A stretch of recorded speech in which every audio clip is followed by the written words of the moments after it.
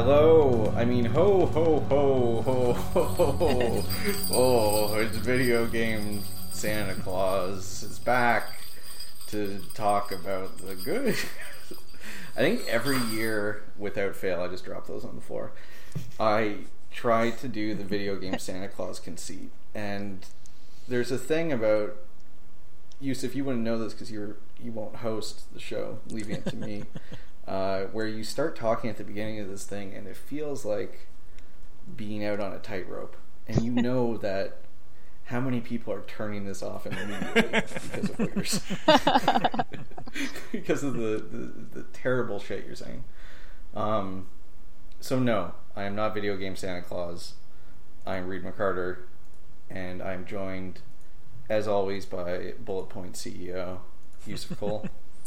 Hi, Reed. You did a great job there.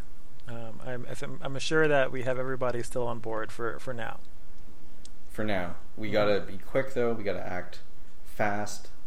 We also have two special guests today to help us close off this year, this wonderful, excellent year that we've all had a great time living through. We have Nicole Carpenter, senior reporter at Polygon. Nicole, how are you? I'm all right. Thank you for having me. You are welcome. It's good to have you on. You were on before writing about Duke Nukem, right? Yes, and I think I've actually been on a podcast with you before as well. I actually thought of that today because there was this stuff with, I think we talked about Devotion. Ah, we did. Because you were one of the people who also managed to play Devotion. Yes. Sad day. And then today was the day where it seemed like everyone was going to get to play Devotion, and then like 15 minutes later it was like, the quickest. The Chinese gaming party has said that we will not be playing Devotion.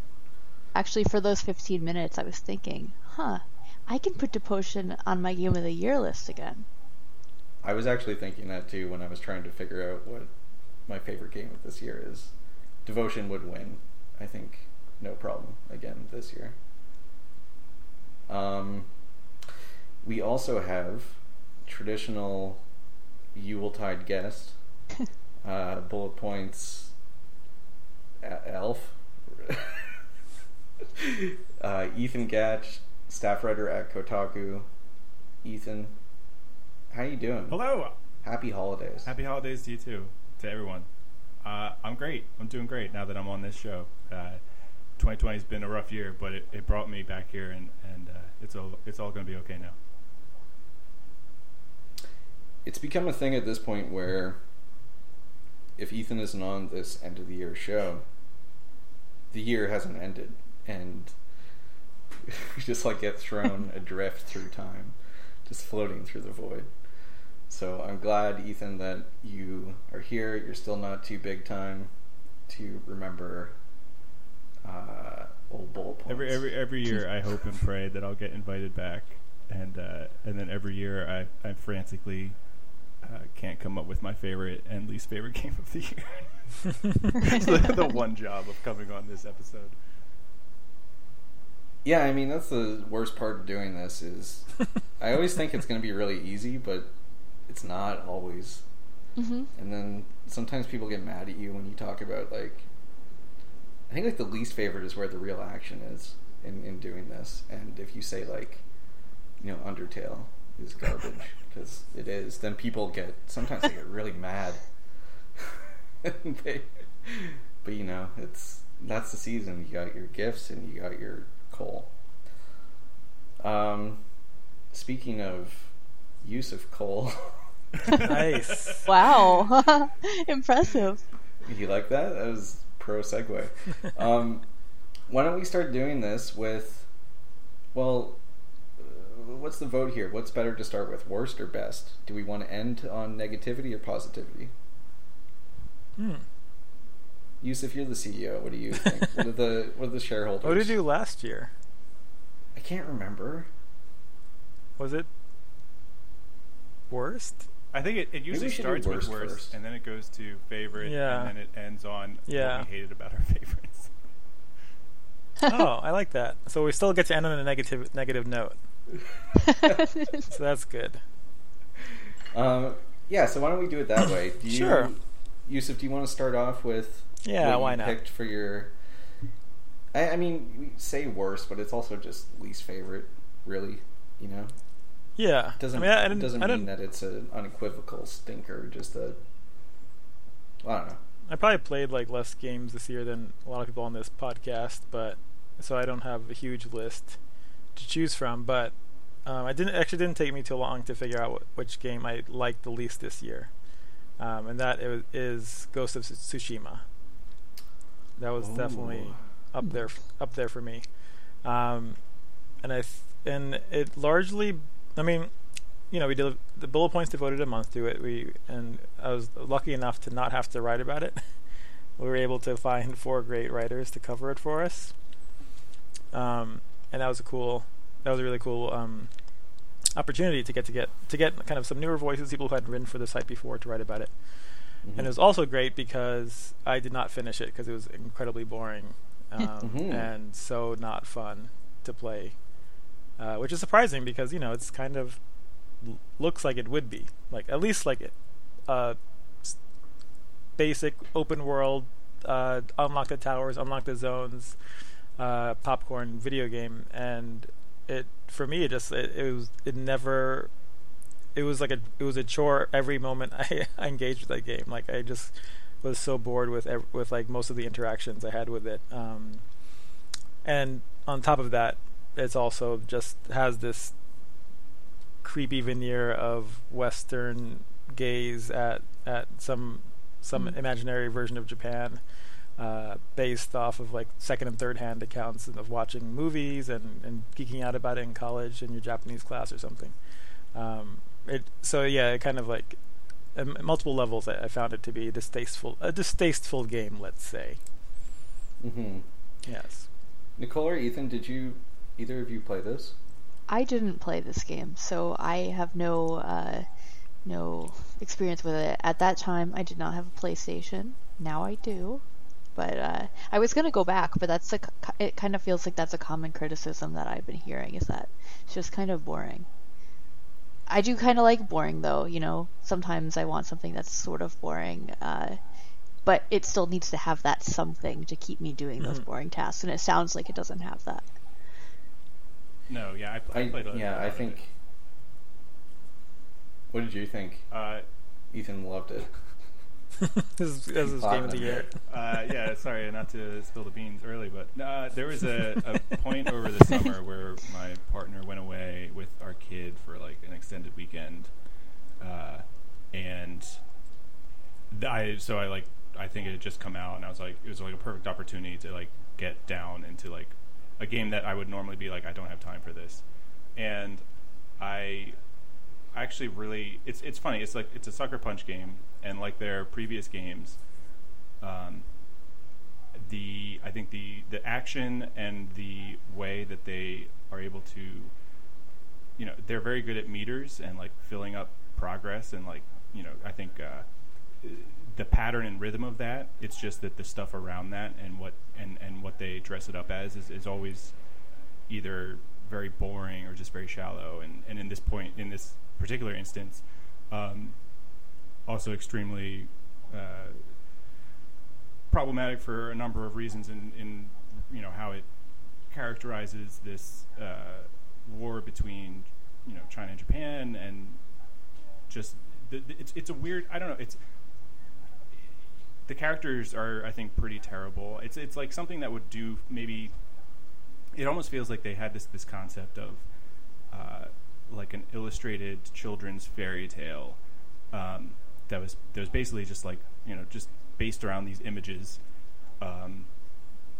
these vistas and lovely environments and stuff, but like there's nothing in this story itself. Like everything is basically like, you know, it's like, oh, doing this will bring me honor, or it won't bring me honor, or I have to save these people, or I don't. It's like almost insultingly banal. But the combat and the sense of progression in terms of map games, I think is its redeeming quality. Like there are elements of it that are very Ubisoft-like, and I think much better than a Ubisoft game. but the world itself is like, ultimately it's like, well, you're spinning your wheels in like a rut that's just not worth it. Mm-hmm. I found it I thought it was a very I think it's like an Insidious game in like a lot of the same ways as something of like a Kingdom Come was also, of these games that kind of like I don't understand how someone doesn't stop and say, like, look at this, like what are you doing, like why, and especially with this game too, when you also have all these like certain amounts of technology and aesthetics and stuff that are from like centuries later in Japanese history, and why you have to be fighting Mongols. It just, like, why does it have to be this foreign threat that you're saving the country from? Like, so much of it is ahistorical already. Why not just have it set during the long period of Japanese Civil War, in which you can like actually look at, and they could still, I don't know, you could do so much more interesting stuff with. I think there's a lot about like these weird choices that are made, and it almost feels like it's really gross, the idea that like, yeah, let's play into this sort of like shorthand of the other is the enemy, like these people don't look like you, so go kill them. And then you tie that in also with, the actual historical specifics of Japan and everything, and it becomes like really powerfully nauseous. And then even if you don't care about that stuff, I think the game is just like embarrassing. Like what Yusuf was saying, it's like, the weird kid who like got way too into like Japanese culture, but like didn't actually learn much, and it was like, here I go, this is my ode. And then it becomes there's like a specific journalist I'm thinking of who does this, but it's like by having so much reverence for a country and being like, look at how fascinating and neat it is, it's like you're kind of being racist, like you're so focused on this idea of like some essential difference that you don't recognize like a common humanity among people and throughout human history. And I don't know, man. Yeah. So I think actually, it's kind of like. I'm sorry. You said. Sorry. Go ahead. Oh, sorry. I was saying it kind of like there is that element where it makes a molehill out of something that is not, actually that valuable as a dramatic device, which is like the honor idea, where it's like, yeah, people are going to be pissed when you invade their country, or it looks bad when you like slink around and stab people in the back when you're known as a big tough warrior. And like these are kind of more universal ideas, but they paint it into this picture of like, this is this uniquely Japanese thing that makes the game special, that makes the game more worthwhile than, say, if we had just used a Western setting or didn't use this like aesthetic shorthand, and then you play it and you're like, there's nothing special about this. Like it feels like hollow, and it feels and what meaning there could have been if they actually had written a more honest story, I think, is therefore lacking, because they're relying on the exoticness and the foreignness of it. Yeah, so I haven't actually finished the game. Have both of you finished it? I did. So I'm curious.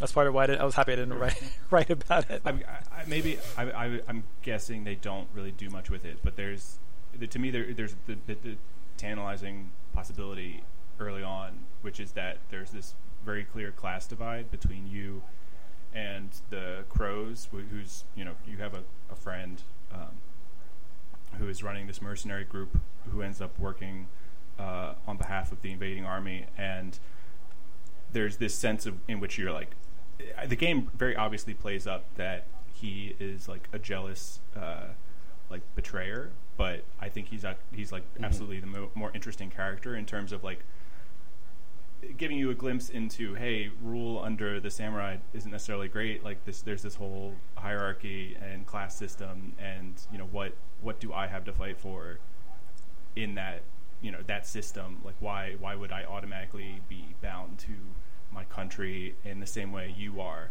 And to the point of like doing a Civil War story or just any kind of just like, not relying on such a like cringy other binary. It is bizarre. Like it's like such an unforced error, and that's like, oh, there's a more interesting direction that I think also was more obvious that you could have gone with this. And then like even those themes with that too of like hierarchy and the idea of what loyalty to any kind of government structure or political structure means when you haven't benefited from it the same way.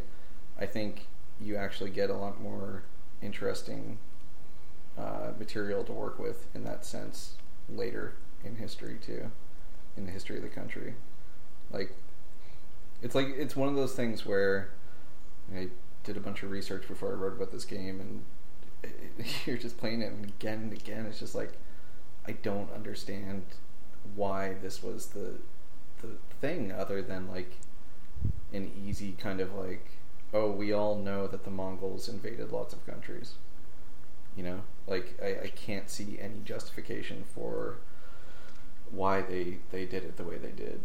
Well, kind of taps into the Japanese nationalist ethos or mythos, right? That the game accidentally reifies, because it's like kind of the like that samurai,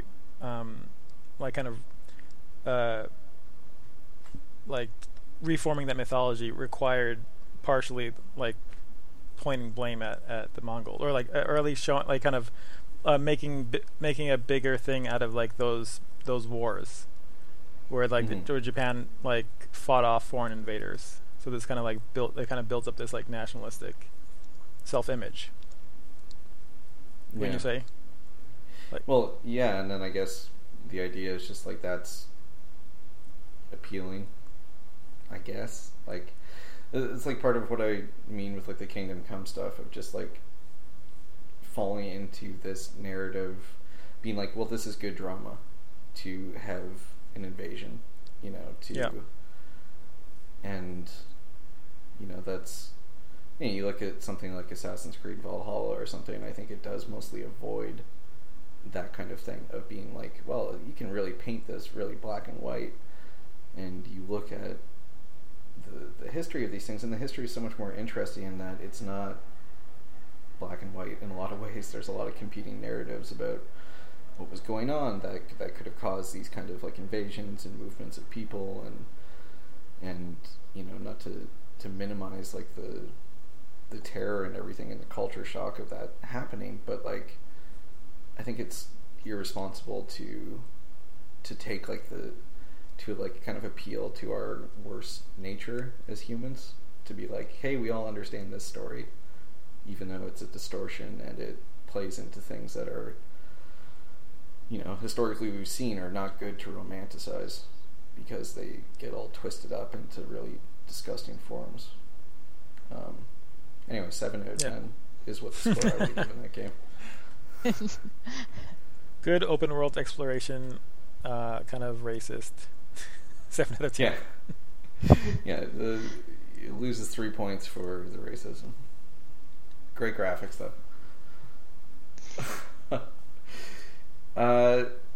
Is there anything else that anyone wants to say about Ghost of Tsushima? Did anybody play the DLC? Mm-mm. The Horde mode? Was it Horde mode or something? There's like a raid. Like we're just fighting waves of... It's a raid? Yeah. It's like a dungeon. Like you just like... Yeah, no, it's like it adds like a multiplayer dungeon. Yeah, completely bizarre. I have not tried. It sounds kind of fun. Well, let's all get really into it. Yeah. 2021, we're reversing our choice. This game actually rules. Worst game, Ghost of Tsushima story mode. Best game, Ghost of Tsushima multiplayer mode. Okay, yeah, that was my worst game of the year, actually, but I had a runner-up that I can pick from as well. I prepared for just this just this scenario. Got to keep you on your feet. Yeah. Nicole, do you wanna go?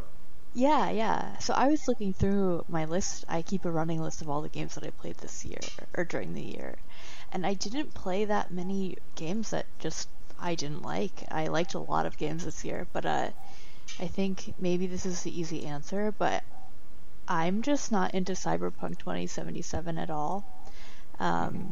I've played a couple hours of it, so by no means have I given it a fair shake so far, but I was surprised at how just uninterested I am in that world. I find it so performatively edgy, and it just is kind of bewildering to me that this is the vision of the future that they came up with, you know. I actually think that Nathan from Kotaku wrote a really good piece that kind of summed up a lot of my feelings. And this is going to sound funny, but it was the piece about the dildos. I think that it just says so much about that the world's building is that, like, the best vision of this kind of sexually free future is just like people like dispose of their dildos improperly and leave them places. it just, yeah, I don't know. I'm curious to hear how you folks feel about Cyberpunk 2077, because I can't remember the last time I've actually kind of dreaded going back to a video game, and that's how that world feels to me. I have no interest in playing more of that game, and that feels weird because that doesn't happen very often. I usually want to give a game more than a few hours. Is it just the world itself, like the tone of everything, or is it also like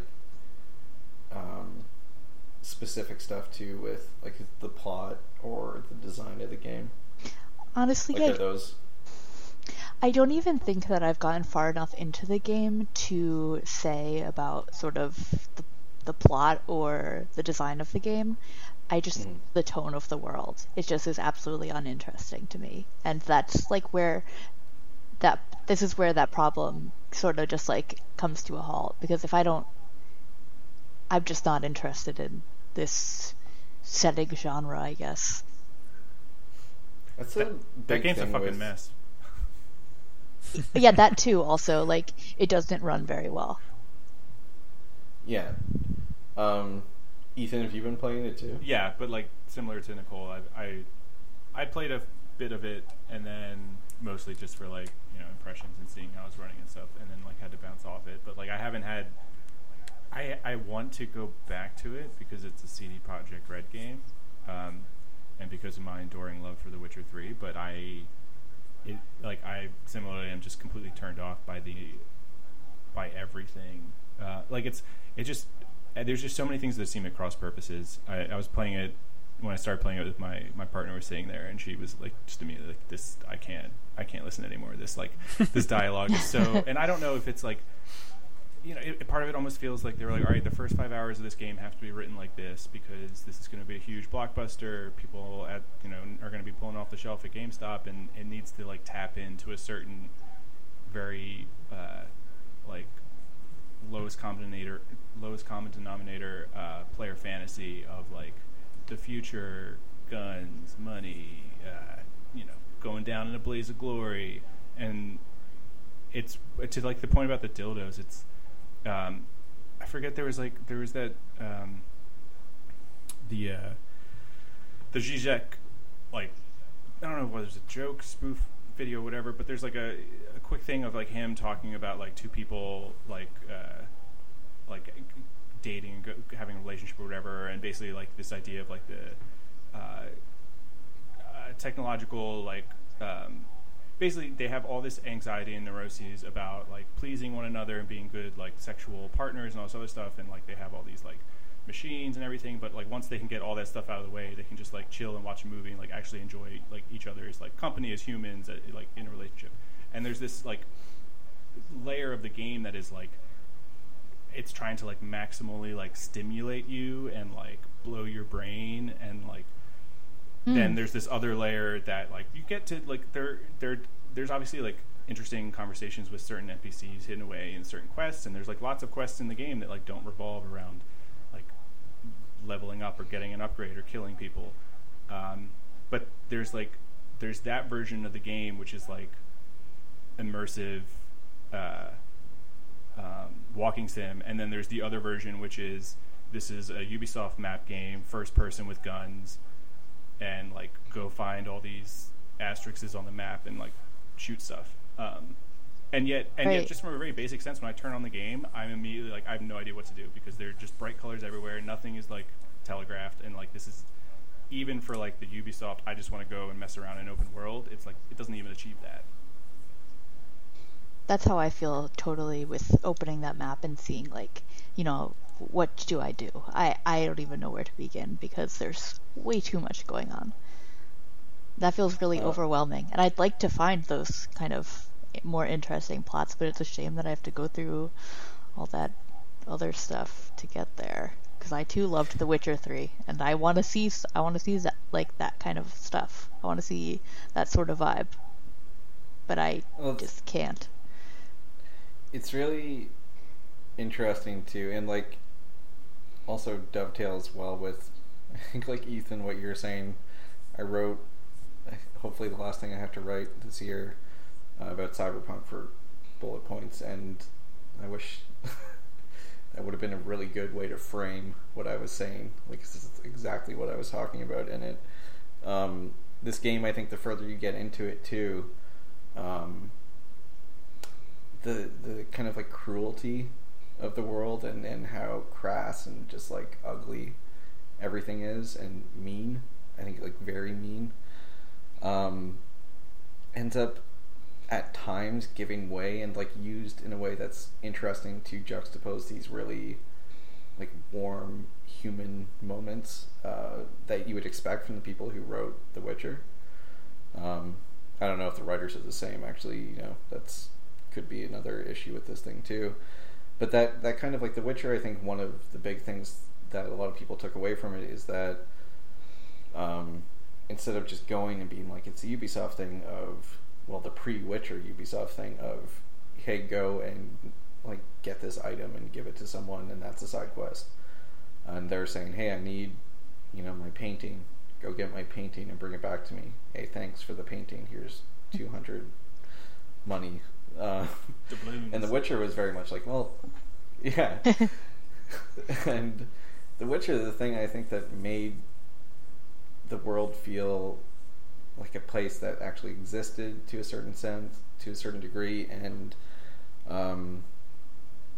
it gave you the sense of them as like a studio that was very interested in people, is that you would go and do these things and there was always some story. Like the trappings of what you're actually doing were often like very just typical video game open world junk, but there was always like, you know, you're not meeting some like automaton who's like, you know, output input and then XP. It was like people who had like these little stories that they wanted to get you involved with, and Cyberpunk does have a lot of that stuff, but it's just, there's so much shit in this game that is like, and it's kind of where I ultimately came down on it, is that I think the game is just so selective in how it gives people personhood, that you can't blame anyone for just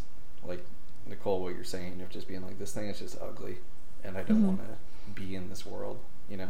And that's like a huge proposition of these big long games, is like presenting you with a tone and saying like, can you be in this place for a long time? Does it interest you? And if it's going to be ugly like Cyberpunk is, you know, it's got to be pretty upfront about why you would want to spend that much time with it.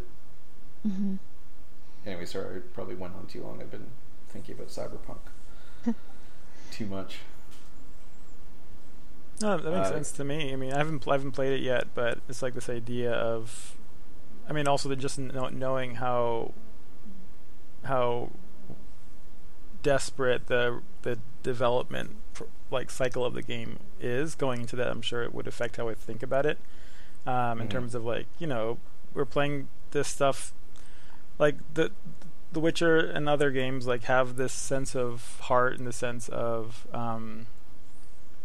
personality, and it does sound like there is that buried in Cyberpunk, but also like it's almost like it sounds like it's like, is it that personality that's also like put through a unnecessary ringer to the point where it is not as visible because it's like been pushed away to the edges in favor of like the presentation, in favor of like we're making something way bigger and way better, and then you still see it buried down, but it's like just that much harder to get to because it's that element of posing and that element of like trying to like give you something new and something more worthwhile, and doing so like kind of shooting themselves in the foot in the digital metal extendo foot, which I assume you can upgrade to in the game. In your RoboFoot? Yeah, your RoboFoot.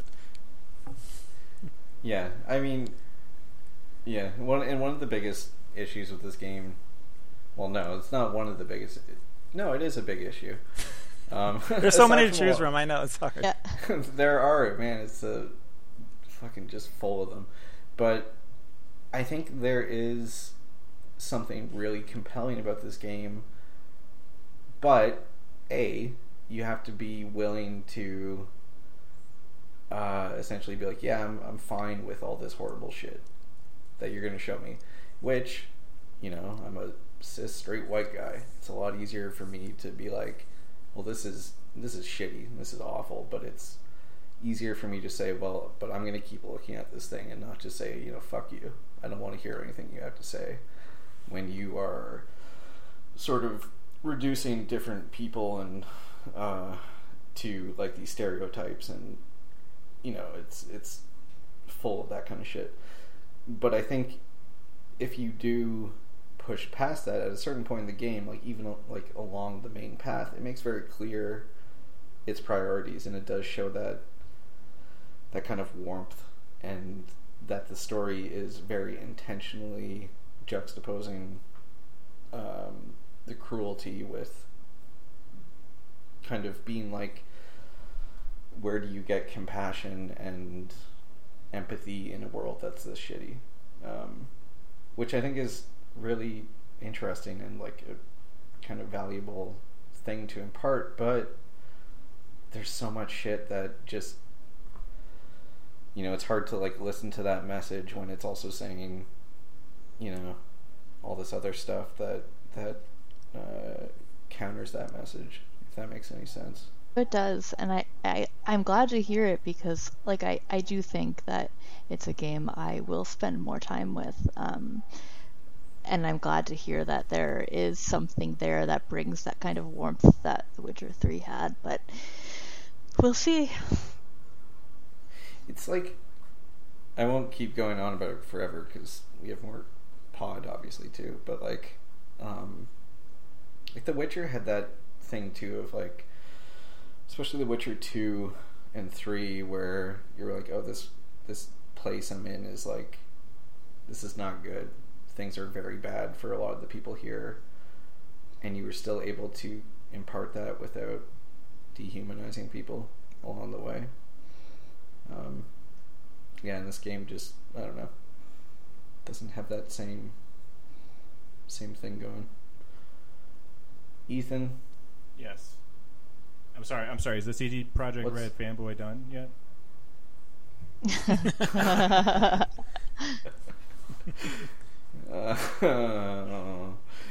Yeah, I'm done.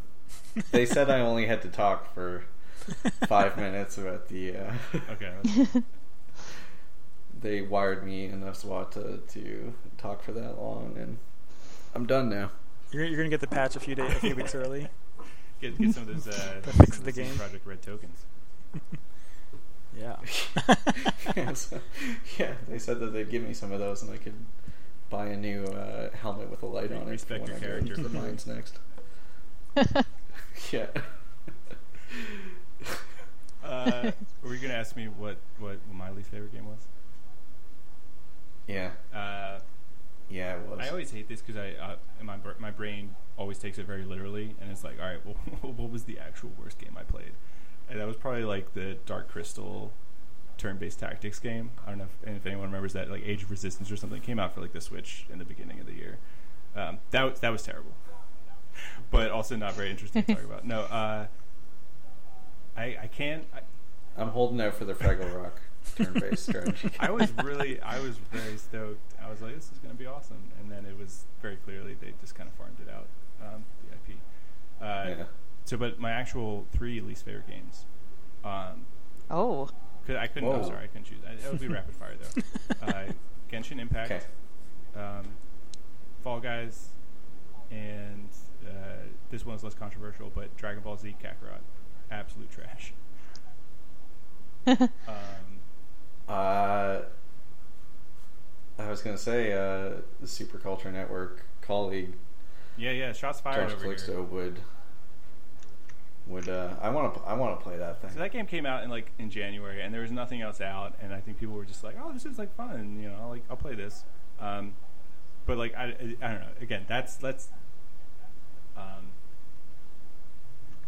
But remember being a little child and watching Dragon Ball? What if you could press buttons at the same time?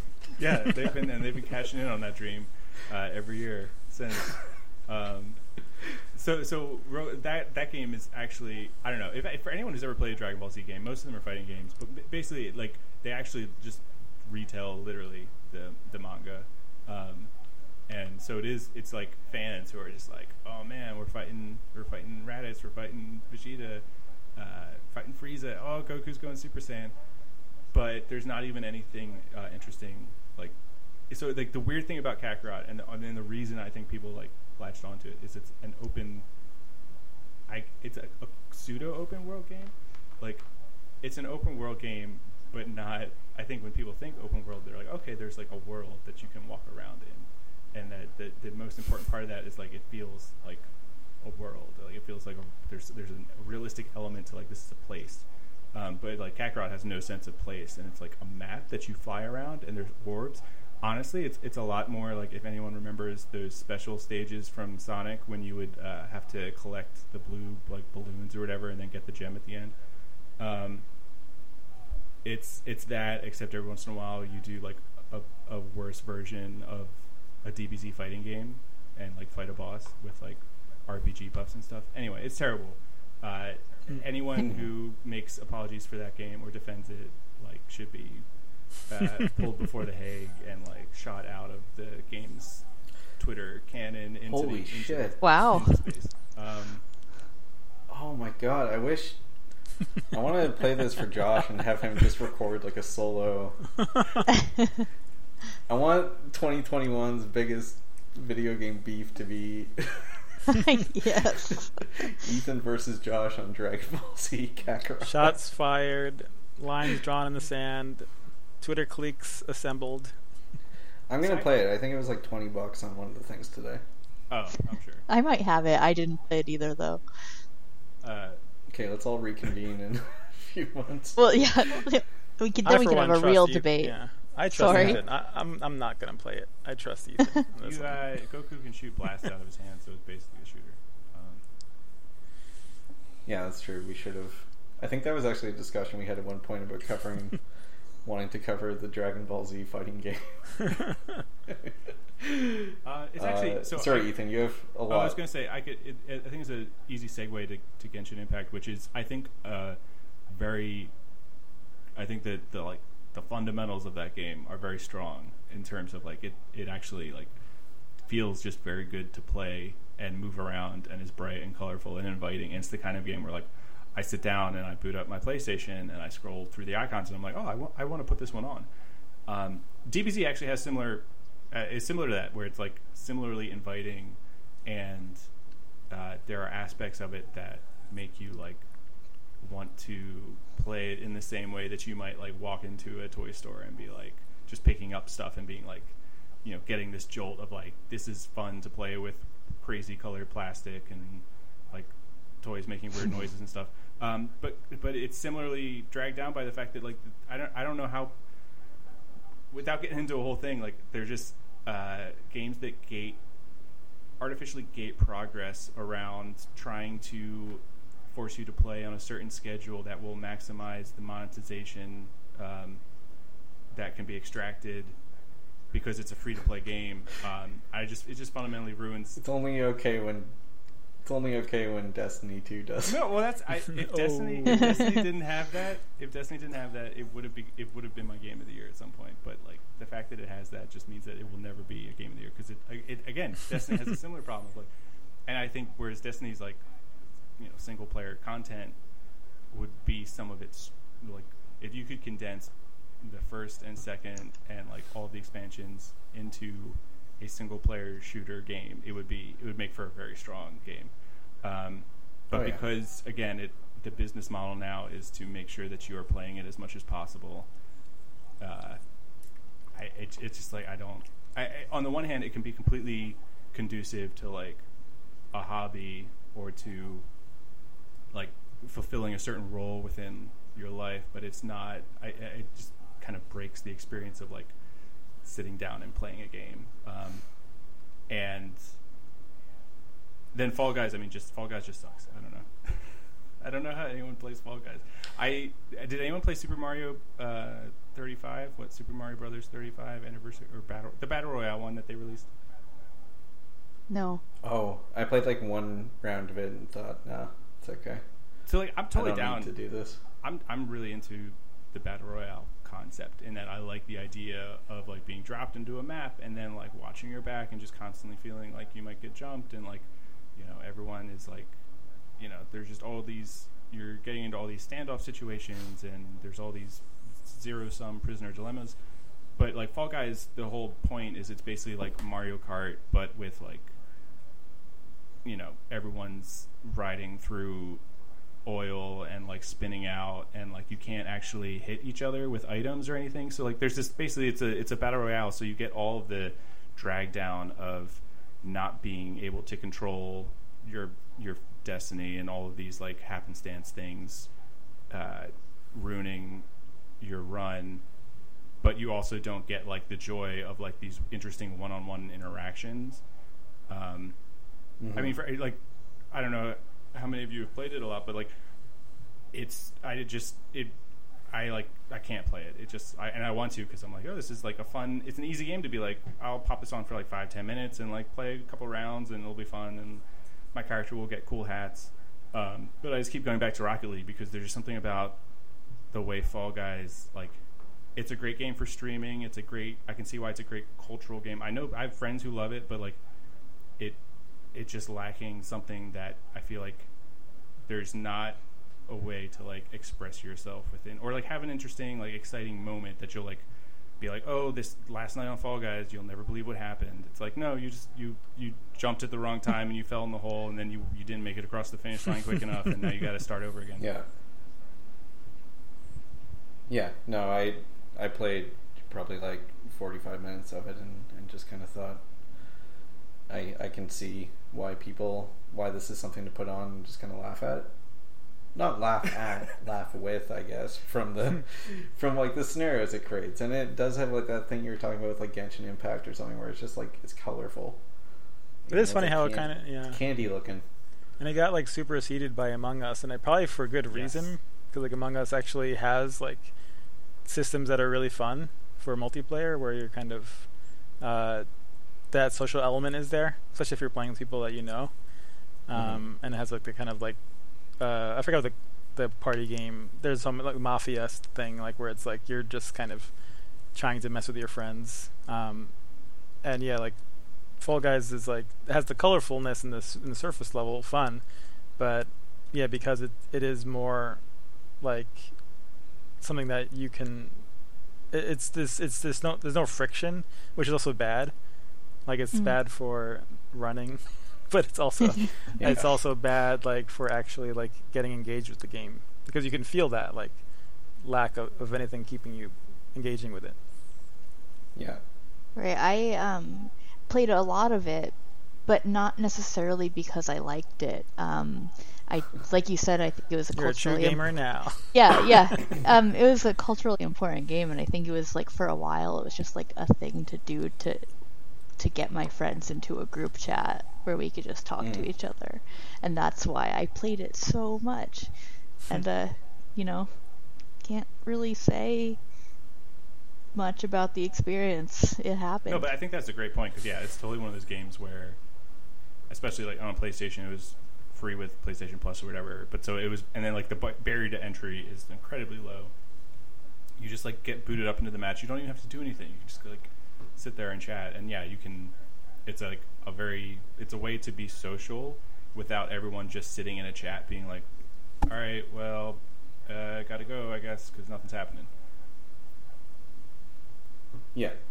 It's like when you go to your friend's parents' house to like hang out and not do anything, but because you're like somewhere doing it, it's like, all right, this is not boring. One quick thing on Fall Guys, to the friction point. I'm about to lose my train of thought, but it reminds me of being trapped inside a dream where there's some activity you're trying to do, but you all of a sudden are extremely terrible at it. So like I have these constant stress dreams about playing soccer. I have those all the time. Where I'm like terrible at, like, I'm not great at soccer in real life, but like in these dreams I'm like just completely incapable of like hitting the ball, or like, you know, have no strength when I hit it, or it's like I'm underwater when I'm running.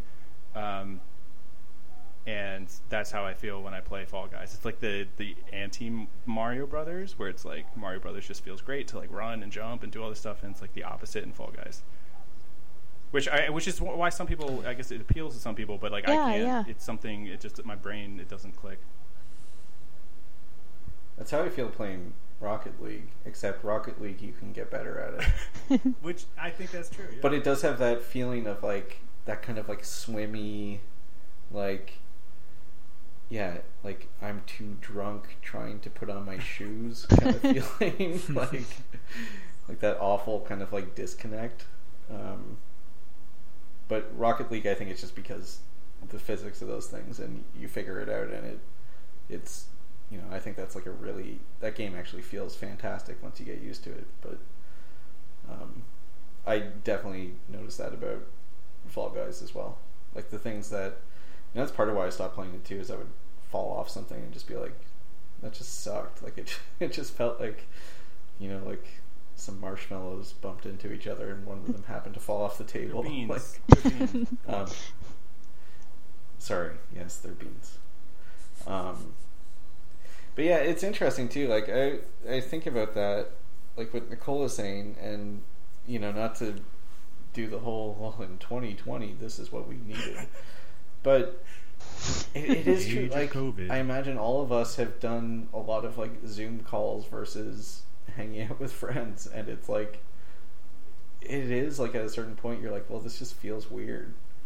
Like you talk and you kind of, but then the usual thing where you would just kind of like hang out with people, and just by being in the same space, you know, like fiddling with a coaster or something while you're talking to a friend, when you're just like on a Zoom call, it's just it you know, it feels weird. And then if you do have something that brings people together, so you're kind of like doing something while you're shooting the shit, it is really nice to have, you know, kind of regardless of the quality of the thing itself. Like, I don't know.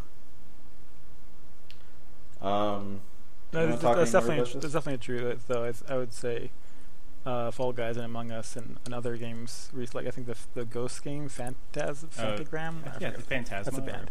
Phasmophobia. Oh yeah, that's the one. Yeah. Like those all like kind of fit into that idea where it's like, I mean, I think there's like every year has some multiplayer thing, like, you know, sensation, but it's definitely felt like this year there was like this element of like, oh, I mean, like people who like probably wouldn't be playing games would be playing, especially like Among Us, because you could play it on anything. Like, so like people that I would not normally ever play games with would invite me to play with them. So there's that aspect of this year really being an extremely online year, and that filtering into games. Oh yeah, absolutely. Can you imagine if Animal Crossing had, like, if the Switch was capable of having like an easy way to hang out with friends. It like, didn't They had take you good two multiplayer. hours to find a friend's island. Right. like that would have been the biggest thing ever. Everyone was playing that thing anyway, just because they wanted to like feel digital sunshine. They wanted to see straight. life growing instead of everything that was happening. But yeah, is there anything else we want to get to about No, Ethan's? that's it. That was a lot. It was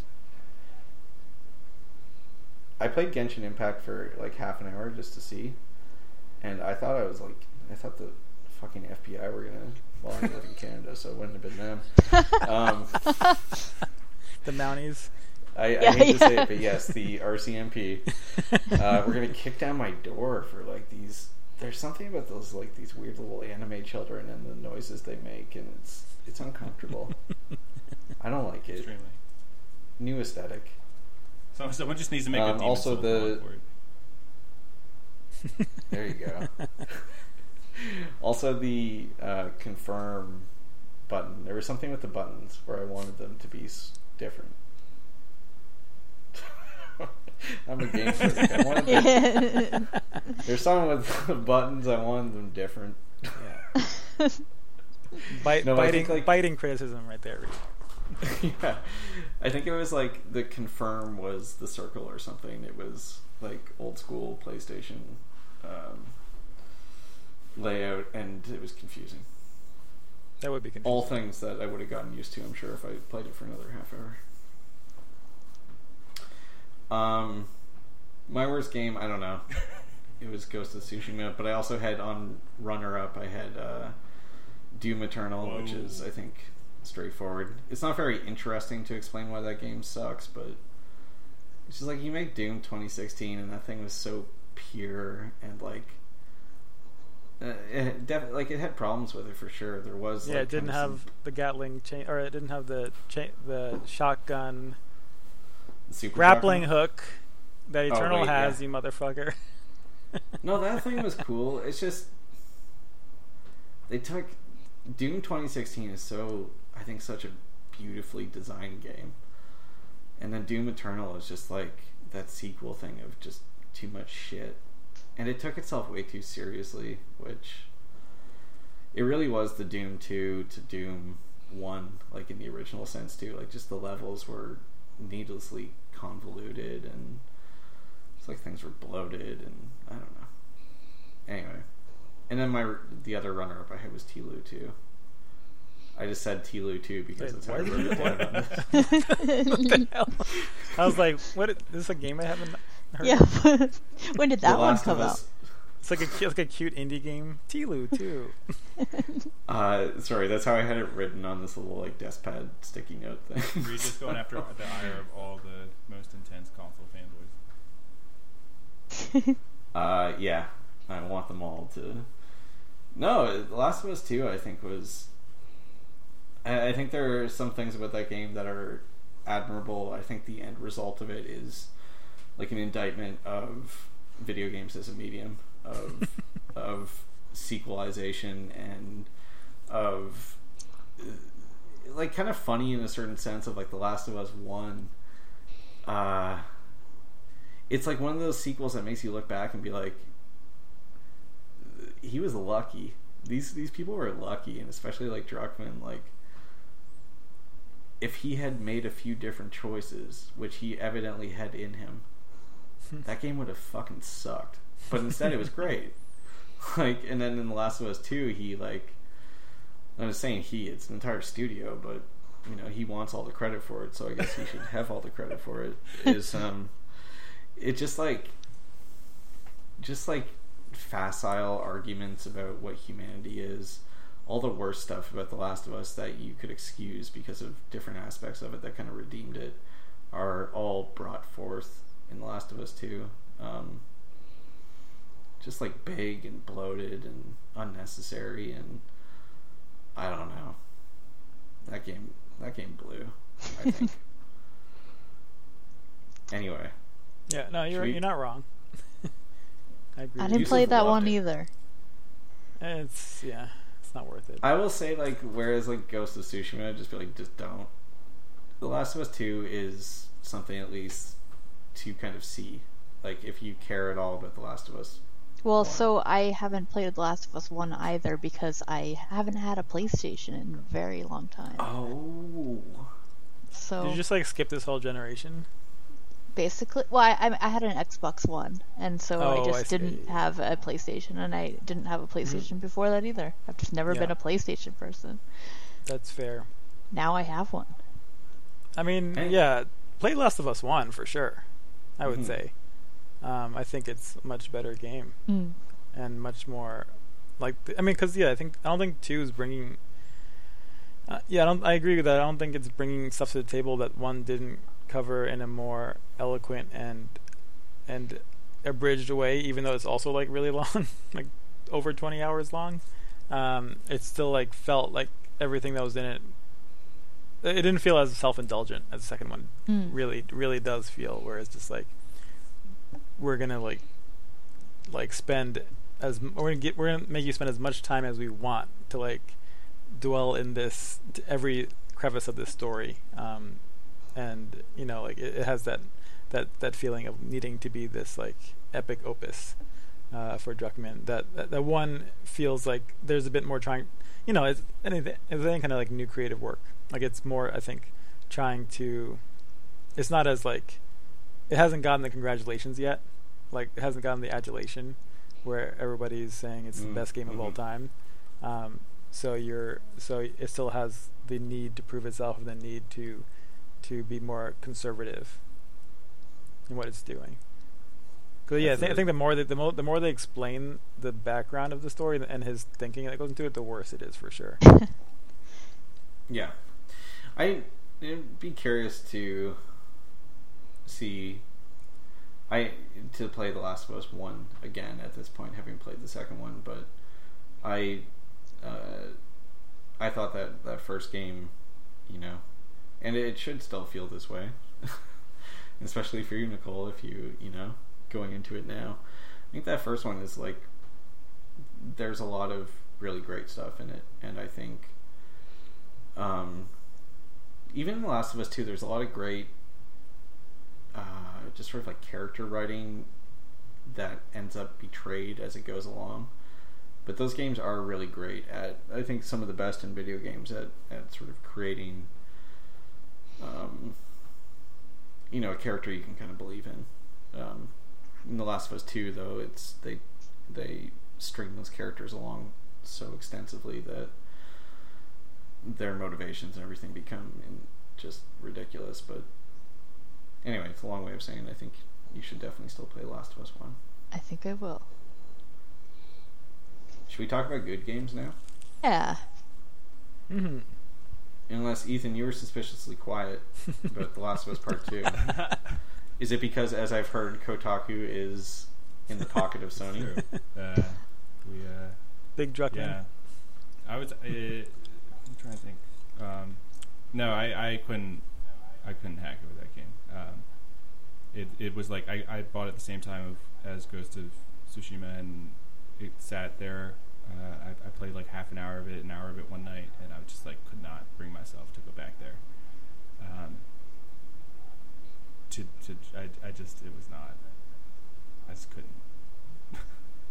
Not as a reflection on anything necessarily being able to critique the game itself, but just like I didn't want to see people just like massacred up close in super expensive detail. Yeah, they really go all in on that stuff.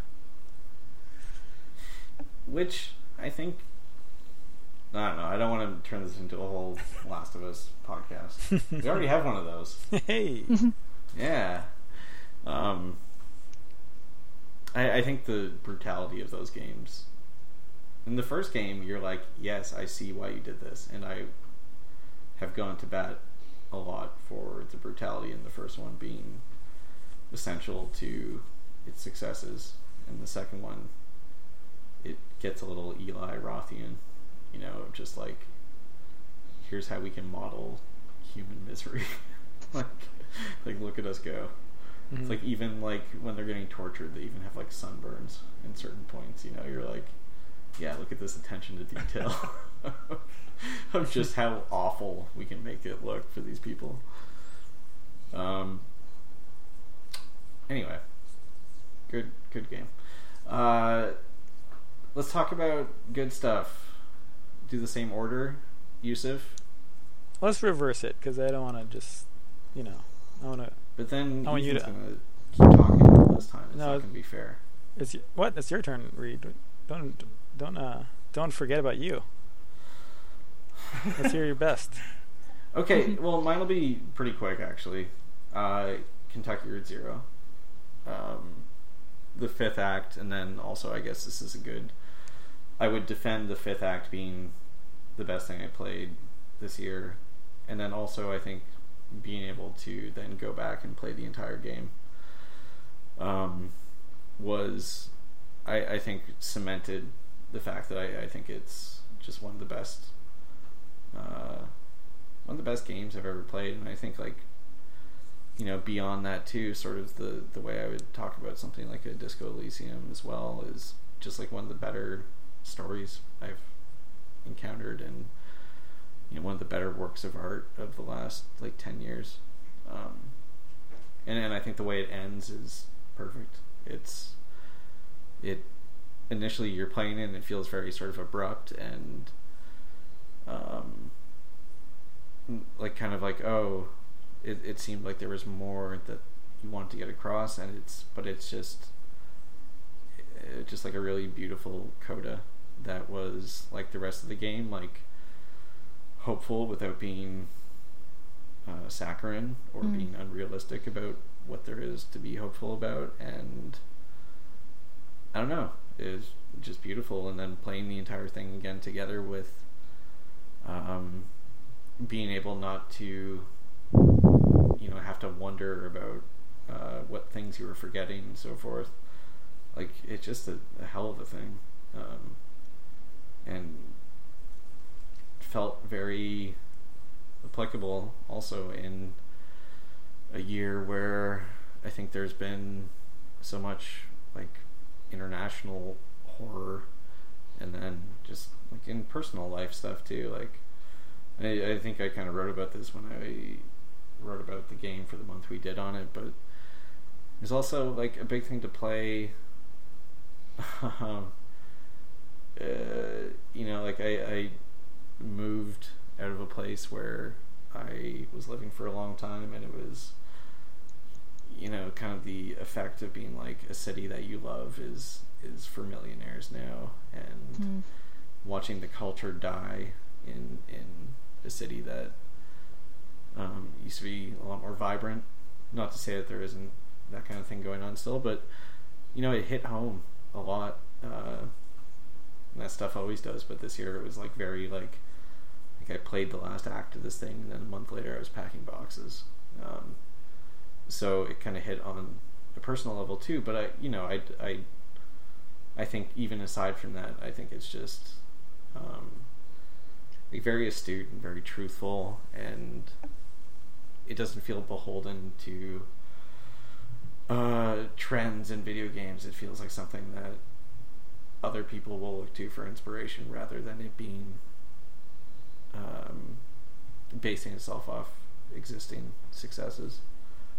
Anyway, yeah, so that was to me the big standout. And then I had Amnesia Rebirth as a runner-up, which is, I think, an interesting game, but the things I loved about that were overshadowed by something like Kentucky Route Zero. So that was mostly just to have it there in case one of you said Kentucky Route Zero before me. Anyway, so should we go to... Are we going to go reverse order? So go to Ethan then? Yeah. Unless any of you want to talk about the Zero. Fuck that game. No, that game's great. I think it's underrated is probably a weird thing to say, but it's just like such a standout game that I feel like maybe it's one of those games that just episodically hurts it in the like consciousness of people and how it gets discussed. Like if that whole game had just dropped this year, I think people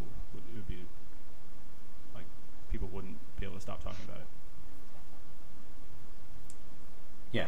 It's also like, but it's still also impressive that it had such a long lifespan. In some ways, the episode also helped it because it, like, you know, started like a decade ago or whatever, and so much has changed around it, and it's managed to keep up with that, and still be, you know, still release something that more than compares with the rest of what's coming out right now. Yeah, so I think that it's like it's just really, it feels like it's in its own league in many ways. Yeah, I think that also speaks to how kind of I don't know, in touch with something beyond just like, you know, imagine this game was just very much like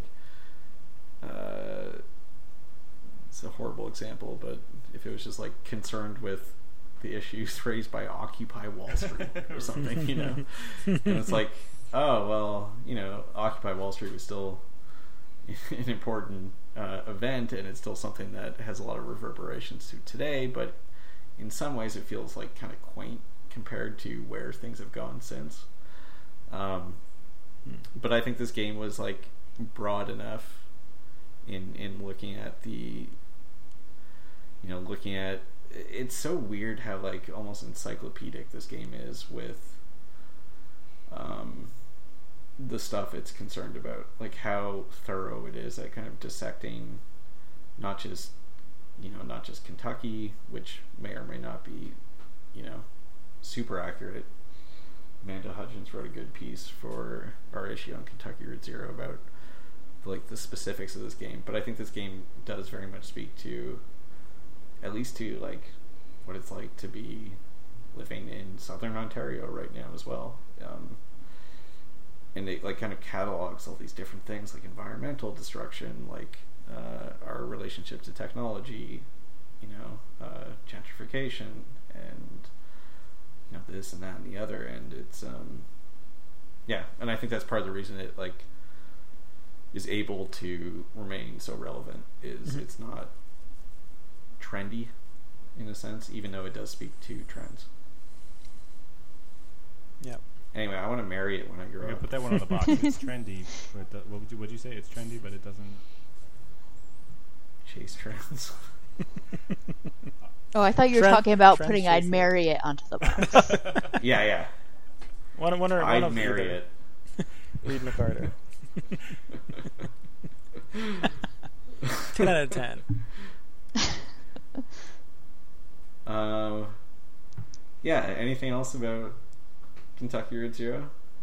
Did we all play it? No, like, despite my list of games being 2 pages long, I haven't played basically any of the games you guys mentioned, so... Yeah, but no, I haven't played it. I haven't started even... I Not one. You should definitely play it, Nicole. It's on everything now, too. And I imagine it would be nice to play on the TV as well. I only recently downloaded. Oh, it's on the for Switch. Yeah, for Game of the Year stuff. I having not played the earlier acts, and I was blown away. Yeah, the Switch version is quite good.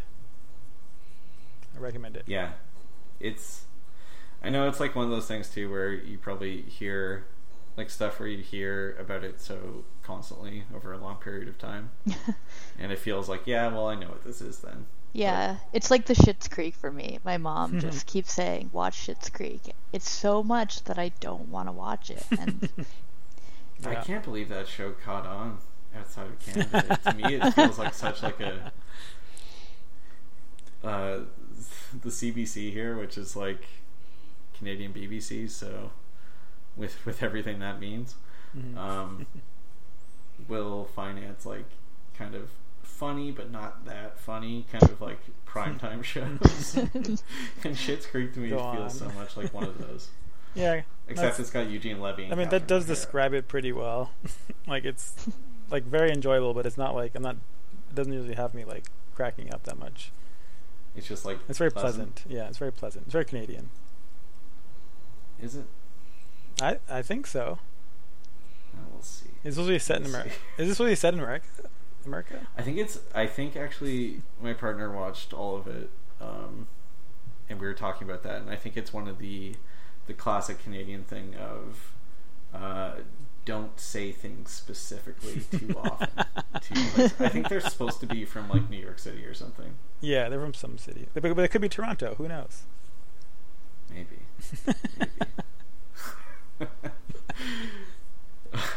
You're welcome for bringing that up. Yeah. Let's just talk about Schitt's Creek. Let's do a TV episode. I could talk about that. I like Dan Levy though. I think he seems like a nice guy. He's great. He looks like a friend of mine. That's nice. Nice. Okay, so let's go then to if we're going backwards. Yeah, I'll go real fast to help make up some time. It's not an exciting or necessarily provocative answer, but I'm going to go with Hades. I think it again, not exciting to say it checked all the boxes, but I think it checked all the boxes for me in terms of being just a gorgeous game, beautifully directed, animated. It handles like a dream. It's just a joy to pick up and start playing, and has really interesting builds and like an RPG progression. One of the things I love RPGs, JRPGs. One of the things I hate about them is how archaically almost it feels like they need to draw out their progression across like 50 hours or something. One of the things I love about Dota 2 is that you get to go through an entire Diablo progression in like an hour or less, and yet it doesn't feel like it feels completely natural, and like, you know, by the end of it you're like, oh my gosh, I've got this great character and it's got all these different moves and armor and whatever. Hades is great about like doing that, but also just like giving you the way as a roguelike, like, or however people want to debate that, I think it just does a great job of letting you pursue interesting builds and augment them, and I at least never necessarily felt like where I have with some roguelikes where I just like feel like I'm going to hit the lottery or I'm not on a given run, and so it's like, all right, well, I'll just like keep dying until I get the thing I want, and then I'll make a go of it.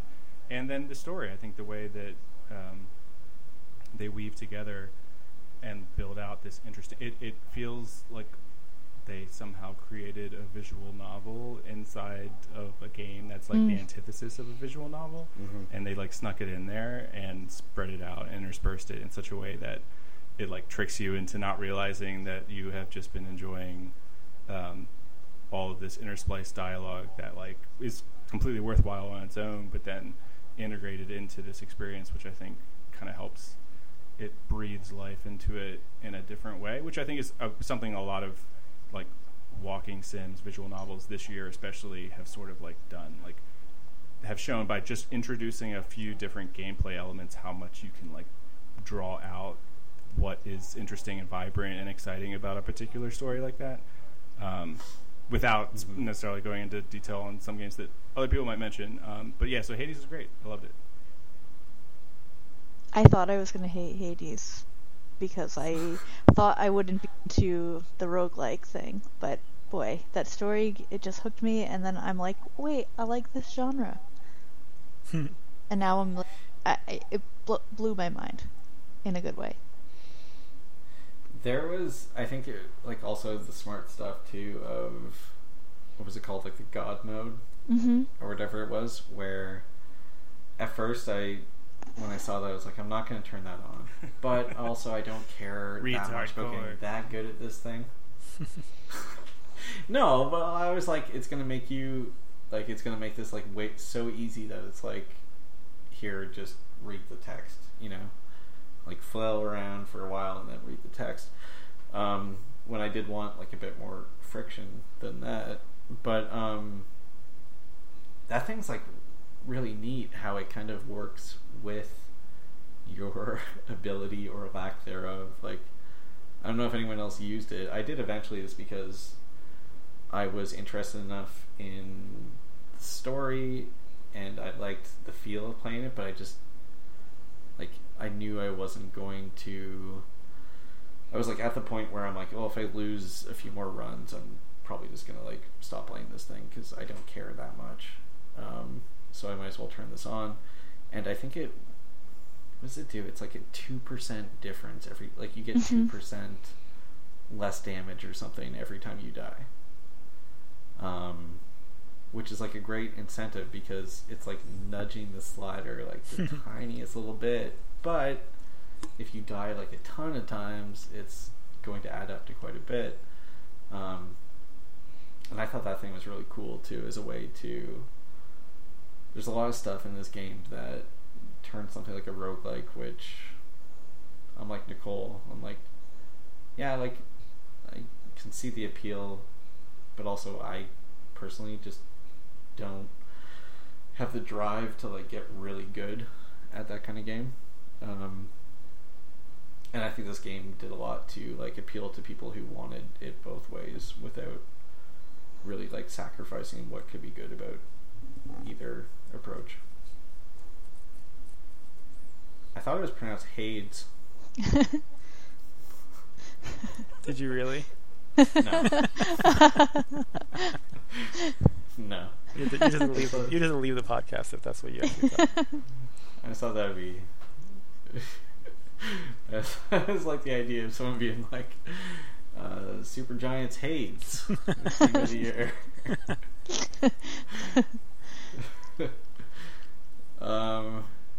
Anything else you want to say, Ethan? Is there anything else you want to get to about Hades? Great. I think it did. I don't know. It just weaved together a bunch of things. I've had like Bastion, Transistor, and Pyre have all had great elements, and ones that didn't work so well or felt kind of like not fully formed.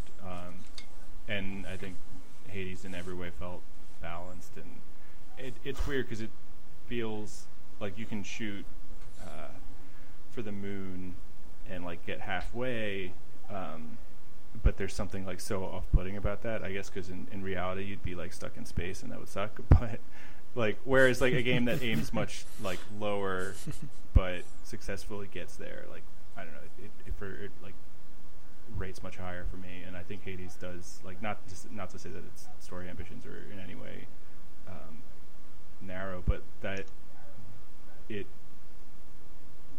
just does like so many of these basic bread and butter things so good. Mm-hmm. And sometimes that's like enough. It's like, you know, it's the reason why it's like Mario is so great.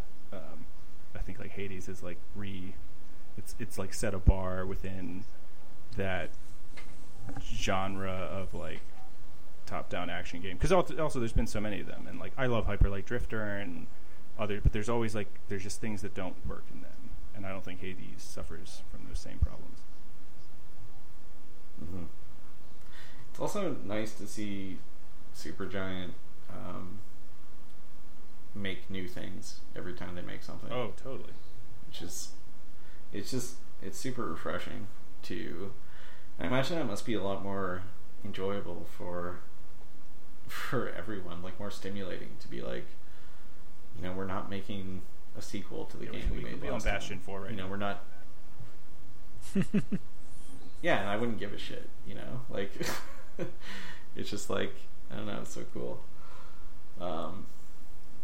You know, they're lucky, I think, also to have the pedigree.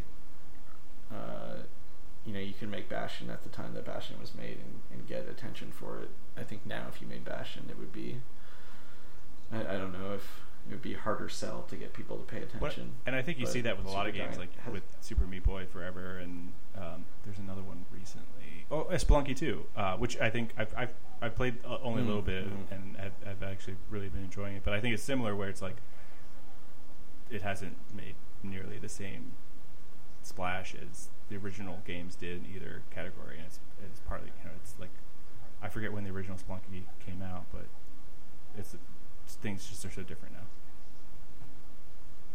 now. Mm-hmm. That's true. Really true. I've noticed that there's an element of so what to these sequels, where it's like the time has passed. I mean, and I haven't played Spelunky 2, so I don't know like how much it adds. But it's funny, like in light of talking about like Kentucky Route Zero, because they they have the same similar period when they came out, like that, like kind of new, like the new indie games boom of the early 2010s, and like, yeah, it's kind of a question of and you know, even Bastion and like Supergiant's like game library, and like it's seeing what stuff is able to keep up and stay relevant, and what stuff feels like it's struggling for relevance, fairly or not. Well, yeah, and I think there's a certain extent of, like, I didn't care much about Spelunky when it came out, probably because just like happenstance. I think I reviewed Binding of Isaac, and so that was the one that I was like, oh yeah, okay, this is mine that I'm getting into at this point. And then another one of those came along, and I was just like, I don't want to do that again. I don't want to invest myself into like trying to learn a roguelike. And there is a certain thing with like I think another indictment of games is that the indie boom resulted in a lot of people rushing to make some more of whatever the trend was, which meant that like Spelunky 2 comes out and you're like, okay, you know, not because of the quality of it, but because Spelunky came out and everyone wanted to try to do their own thing in that vein. And I don't know, and Supergiant at least has the benefit of maybe intelligently, or maybe just like because they want to make interesting stuff, of doing something different every time. Nicole? Yes? What's the best game of 2020? Objectively. Objectively, yeah. My answer honestly is not that interesting, but I'm coming from it from like an emotional place, in that Animal Crossing New Horizons is the best game of 2020. I know this year was super shitty for a lot of people. It was for me as well. In February, I had a tumor removed from my neck, and a couple weeks later is when Animal Crossing came out, and during that time I was going through like a pretty bad recovery, you know, a really hard recovery, and Animal Crossing was that thing that I did every day. So it brought some consistency to my life that I didn't have while I was recovering, and kind of didn't have anything else. Even before the COVID lockdowns, I was basically at home since January because I, you know, was going to have this surgery, then had that surgery, and then recovering. So it did that to me. It did the thing for me that I needed, and that's why it was so important to me in 2020. But my more interesting answer was going to be my number 2. I don't know if any of you played this. Atsushi Wada's My Exercise. No. I think was that a Switch thing? No, it was on mobile and also on PC, but it's basically a clicker game, and you push the button to have this little kid do a sit-up into his dog's body. Okay, yes. I saw screenshots That's of this. amazing. Yeah, it's fantastic. It's just very absurd, joyful, and it's a delight to play. The mechanic of just clicking does so much that just makes the experience so good. What makes that like more of? Because I remember seeing this going around and being like, I like this graphic. I don't know if there's enough like that I'm looking at here to make me want to like investigate this thing more. Like, are you just tapping like your sit-ups with this dog? Yep, just tapping. But as you're going along, different things are, you know, it's kind of like the numbers go up game. You're counting the numbers going up, but as these things happen and as you're clicking, different things start happening within this, you know, setting. And you know, there's an ending to it. Like, you do keep clicking and there is an ending, but there are secrets that you can unlock by doing another playthrough. And it's compelling because it feels like the same thing is going to happen continuously, but things change in surprising ways. It's more of an describing it as a clicker game just like says so much about it, but it just goes beyond that with how surprising and absurd it is. That makes me a lot more... Can you say the name of it again? My Exercise. Okay. Yeah, that makes it sound a lot more interesting than... I just saw it and was like, that's funny. They made this, you know? Yeah. I think it was... I think it was like made into a game by the people who did Kids. If you know that one. Was Kids the one that was like the Where's Waldo? No, sorry. Never mind. I'm thinking about something that was called like Hidden Photos or something. But yeah. It's really interesting and weird, and just I didn't see anything else like that from the entire year, which is why it stood out for me in such a way. And it was surprising that because when I first saw it, I approached it as like, oh, this is funny, like you just click and he does a sit-up, but I came out of it with like just like being so delighted by it. That's awesome. Okay. Yeah, I'm gonna check that out then. Have you ever done a sit-up into your dog's side? No, my dog, his legs are so short, I would just go straight over his back. Just gotta put him up on a little pedestal. Yes. When there's a will, there's a way. I think in this situation. I'll get back to you on this. Yeah. You gotta try it out.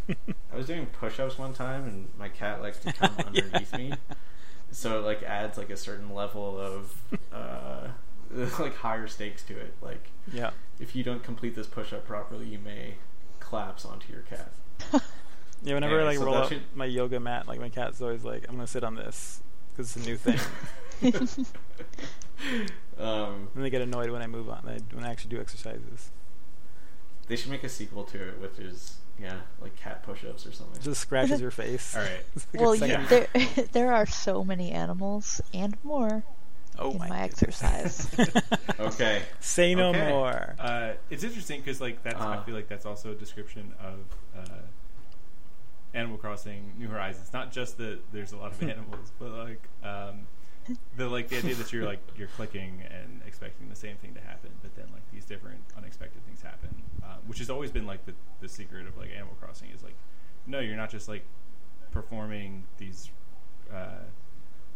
like rudimentary tasks over and over again to like pay off your debt and just collect stuff. Like there's like little stories and moments that unfold that like make you want to like build a house in this area and like make you want to like create a life there virtually. And I think it's interesting because it's one of the things that actually the reasons I fell off of New Horizons was that I felt like I wasn't getting as much of that as I gotten in some past Animal Crossings. And I'm curious what you think, Nicole, in terms of like, what for you in your experience like spoke out about the game that drew you to it beyond just like that this is a fun like escape.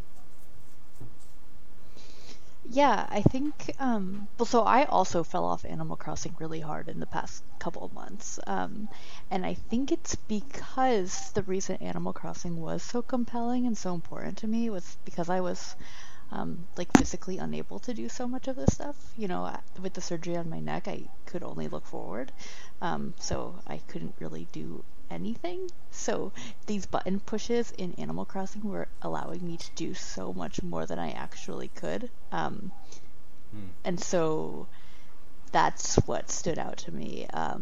I have played other Animal Crossing games before as well and have always loved them, but no Animal Crossing game has had that kind of impact on me before. And so now when I go back to it, it feels different. And that's kind of bittersweet because it was like so much to me at that time, and now it's just like, just like take a funny screenshot, and then log off. It is pretty like powerful, and it's something that you don't see in a ton of games, like the Animal Crossing thing of the regularity of it, you know, the thing that's like, well, here's a little thing that I'm checking back on, and you know, it's not like a Farmville or something where it's like yelling at you to check back on it. It's just like, no, I kind of want to go and see what's happening, and also like what Ethan said too about like you're doing the same stuff, but there's going to be little surprises coming up here and there, and right there was. Oh, sorry. No, I was just gonna say there's a lot to be said for that kind of like something that's like not meant to be sat down with and played, you know, until you're sick of it, but something that you just kind of like check in with and poke at. Yeah, there was one time where I had really great turnip selling prices, and I posted it to my work Slack and to like all of Vox Media, and and it was really early on in the pandemic. You know, I was still recovering and just like feeling shitty, but I just put my Switch in the dock on the TV and just like let it run all day with people visiting me, and just kind of like doing the reactions and like waving at people, and just nonstop, literally for 8 hours, people just kept rolling into my island all day. And it was honestly one of like, it was such a, it feels like such a good memory to me. And it feels like a memory that's not virtual, you know? Right. It feels like something that actually, and it did actually happen, you know? But it has a place like in my mind as something that goes beyond video games. Yeah, and it was also interesting too with, you don't see this that often, where Animal Crossing was such a, it's like Game of Thrones is probably the last time that it was like everyone was paying attention to something. You know, you get this with sports too, but like in terms of like media coming out, that, you know, things are fractured now. That's just the nature of things. You know, you can't have the Beatles again. It's and there was something with Animal Crossing coming out at a time where everyone was like, this sucks. I'm, you know, like Nicole, you had a really horrible example of that, but there was also like the smaller scale of just people being like, man, everything's just weird, and I guess I'm not supposed to go anywhere. Oh, now I'm not allowed to go anywhere. Right. And just like being like, well, here's this nice little sunshine place that I go and I farm things, and it's just like, I don't know. Yeah, and on the You're flip kind of side, nurturing yeah, stuff, and on the flip side of that, the ubiquity of the game almost felt like sort of its downfall for me when, like, you know, I'm getting 5 emails a day about a brand that's opening its new island, like culminating in like Ally Bank opening up an island. Like it just funny. Yeah, it just feels so absurd, and that's when it kind of felt like, okay, all right. Yeah, I think yes, and especially I think with the the media aspect of it too. Like I wrote a few little things about like, because how could you not, when there was so much stuff going on, wrote a few little like AV Club things about Animal Crossing stuff, like when people are doing this, and then it was just like, and it's still coming in. I think I got one last week that was like, check out what this brand did in Animal Crossing. It's yeah. Just, fuck. It's you've ruined it. You've come and you put up hotels on our little island. And now even though it was made by Nintendo. Yeah. That also ties into like the turnip exchange stuff, because I got into that, and that was like definitely like the last thing that I did a lot of in Animal Crossing, where you could just go on a website where people with high turnip prices, who are strangers to you, will just post their prices, and you can like, or post their island codes, and you can go visit the island and sell turnips there for like in a small surcharge. But it was like so nakedly capitalist, and it was like in such a hilarious way, like that both was at odds with the tone of the game, but also felt kind of fitting with it. Just like the idea of going to somebody's cute island that also had brick walls that were leading you to their store that you couldn't get out of. These little walled gardens, literally walled gardens of commerce. But then I would kind of come away with it. I probably still have millions and millions of bells in my bank account that I don't know what I would possibly spend on. So it just kind of got to this silly point where you're just kind of over encumbered with wealth. That's how I felt. and this is a side note, not really about what you were saying, but somewhat related. Is that Ariana Grande's mother tweeted at me in desperation to figure out how to reverse her turnip spoiling. I remember that. Wow. That's pretty cool. I remember seeing that. That's pretty cool. And so what did you tell her? So it was everywhere. Unfortunately, Ariana Grande's mother, you cannot reverse your turnip spoiling. You can't even go back in time. You can't even rewind the time on the Switch. That's what makes the spoil. the turnip spoil, is if you time travel. Yeah, so we know Ariana Grande's mom was time traveling. What a cheat! What a dirty cheat! Yeah. Yeah, that was. I think the last action I took in Animal Crossing was giving away all my worldly possessions to my brother so my nieces could enjoy all my items and money and stuff. I was just like, I don't need this. It was like someone going backpacking who was just like, fuck it, take whatever you want. It's nothing to me now. I'm practicing minimalism now. Yeah. It's like the inside of your little Animal Crossing house, the shot from The Searchers at the end of the movie where there's an open door. To see Reed walking off. Yeah. Exactly. My little cartoon person walking off. Oh, thank you for that. I'm really getting a kick out of that vision, if you can't tell.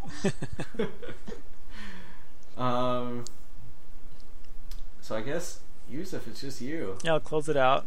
No problem.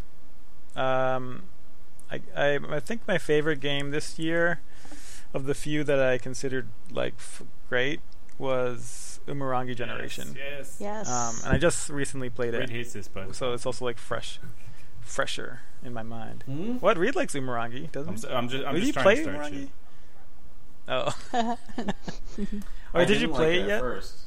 I played it. Oh, you played it. I was extremely skeptical for the first 3 levels. I was like, this is not that good. But it grew on you. It won me over the part where you go and then all of a sudden there's, I guess this is a spoiler alert, but the part where you start a level and there's this gunfight going on. Oh, yeah. Once the shooting started happening, classic bullet points Reed. He did. Perks right up. We finally now it's a video game. You're joking. Sorry, yeah. Yusuf, I cut you off. Yeah, no, it is really cool the way it's it's one of the things that's cool about it is that it sneaks in narrative, and sometimes dumps in narrative, but it doesn't start off in that way, and it does basically it's a photography game where you run around and you have a list of things to shoot, so it's and it's taking place in these futuristic cyberpunk sort of kind of mid-apocalypse future cities, and has a lot of feels like a lot of anime influences, a lot of kind of very very youthful, very spirited aesthetic. Your friends are all skater punks and graffiti kids, and there's boom boxes in every level, and the soundtrack is pretty awesome and very and definitely has that youthful energy. It's kind of a modern version of Hackers or something, when they go to the cool club in Hackers and it's people skating and playing arcade games. It just has that cool or the Foot Clan hideout in Ninja Turtles. It's my other reference of that, where it's where the teens hang out. And that guy offers you menthol or regular. Yeah. Remember that guy? And wait, which one? in Ninja Turtles when you go to the Foot Clan. Oh, yeah. There's like people like skating on a half pipe, and then he's like, "You want menthol or regular?" I just remember they're all like drinking. He's like holding a. Yeah. Oh yeah, they're edgy teens. The only adult there is Shredder, and you can't get him to buy you a 6-pack. Like, no, no one's gonna let him buy a 6-pack. You have to rob it yourself. But yeah, it's like it's that vibe, but like not as obviously not cringy. But I think it's like it has such a confident and bold aesthetic that it sticks with you in a way that a lot of video game aesthetics kind of roll off your back. Like I definitely like after playing it, even though it's a really short game, like I was just like thinking about the art and the atmosphere of the games, and like it kept like kind of coming back to mind, because I think it does a really good job at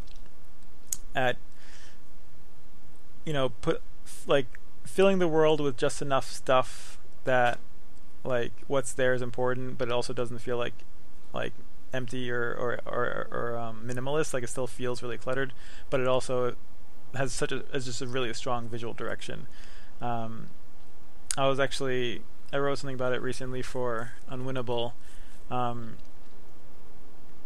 because especially I haven't played Cyberpunk yet, but I was thinking about stuff we were talking about with Call of Duty Black Ops, where there were these levels like the Cold War one. There's these new levels there's levels in the new game that are really cluttered, full of stuff. The polish is out of control.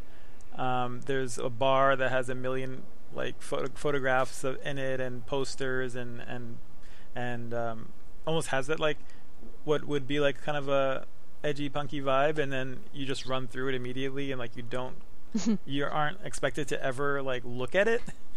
And you aren't expected to observe and experience it. Like it's just backdrop for the set piece for the action to take place on top of it.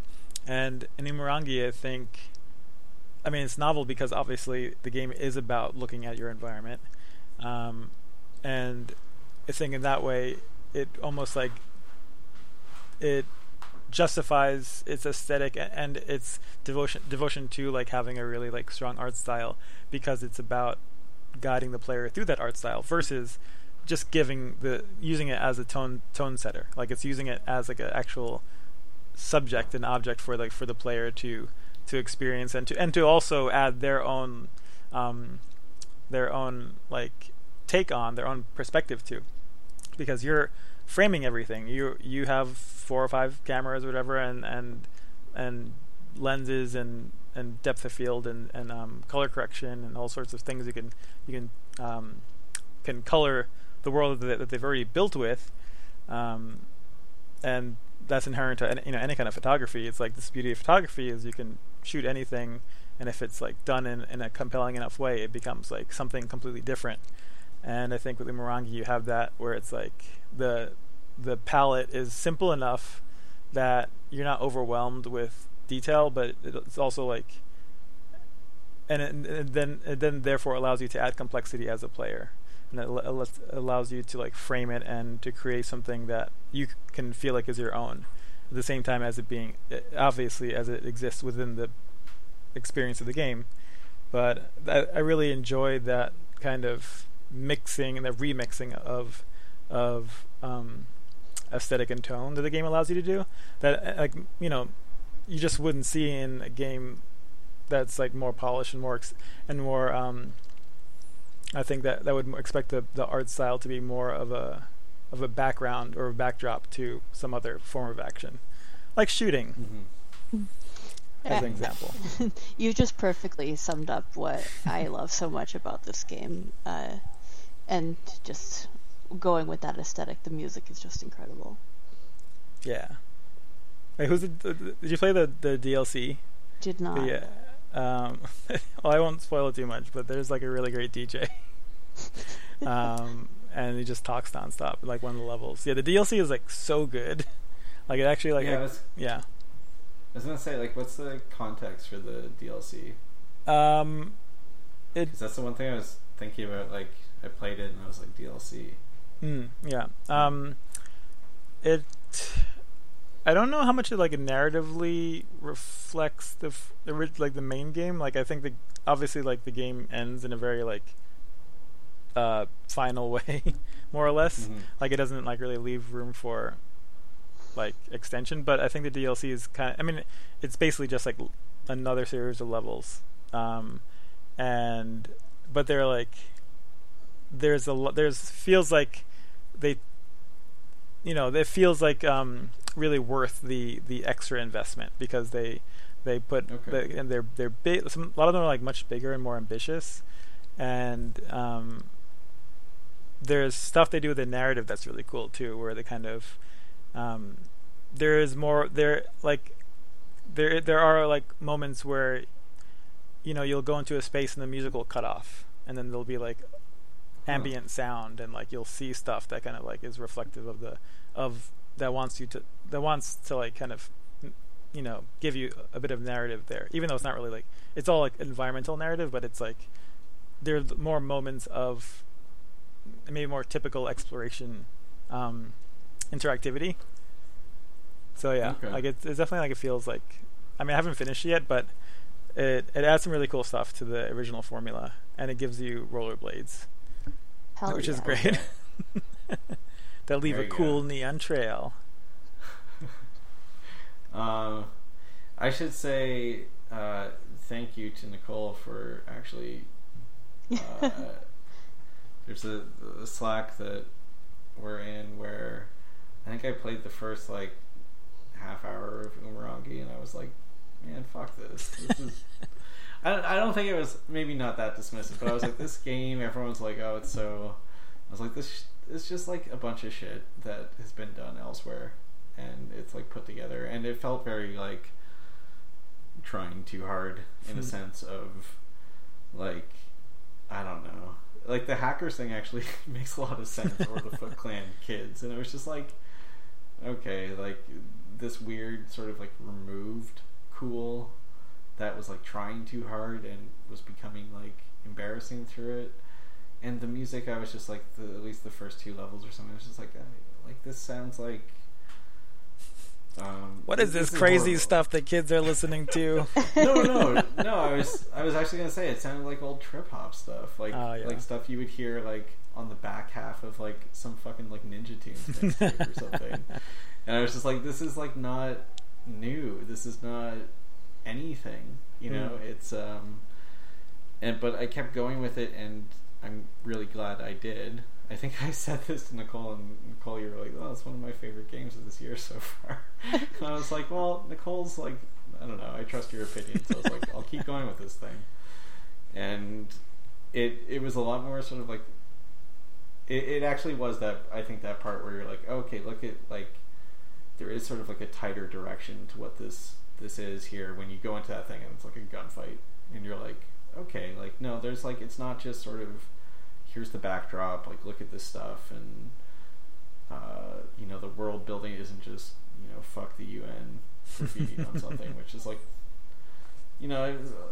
now looking back I'm like, yeah, I guess that like fits in with the stuff, but at the time I was just like, come on, it's like such video game graffiti. But yeah, by the end of it, I was like, okay, that was really great. It was complete like spun around from my initial impression.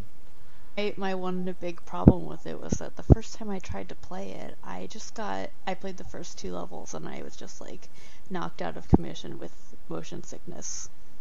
Oh. Yeah, like I threw up after I played because I just was so sick. And the next time I came, and so I avoided it for a very long time because I thought, yeah.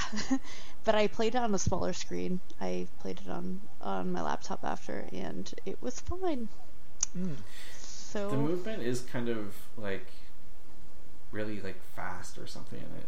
I think it's like it's fast and it's slippery, like because like kind of when you're like on a like the whatever that friction and like when to stopping like isn't super like fine tuned, so you kind of slip around and things like that.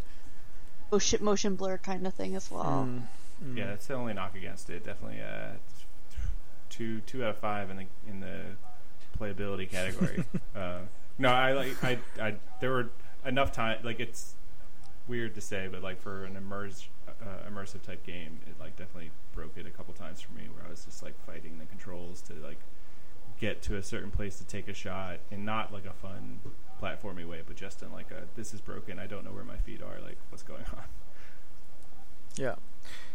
Yeah, some of the jumps and stuff too are like the movement. The double in jumps it is not. What?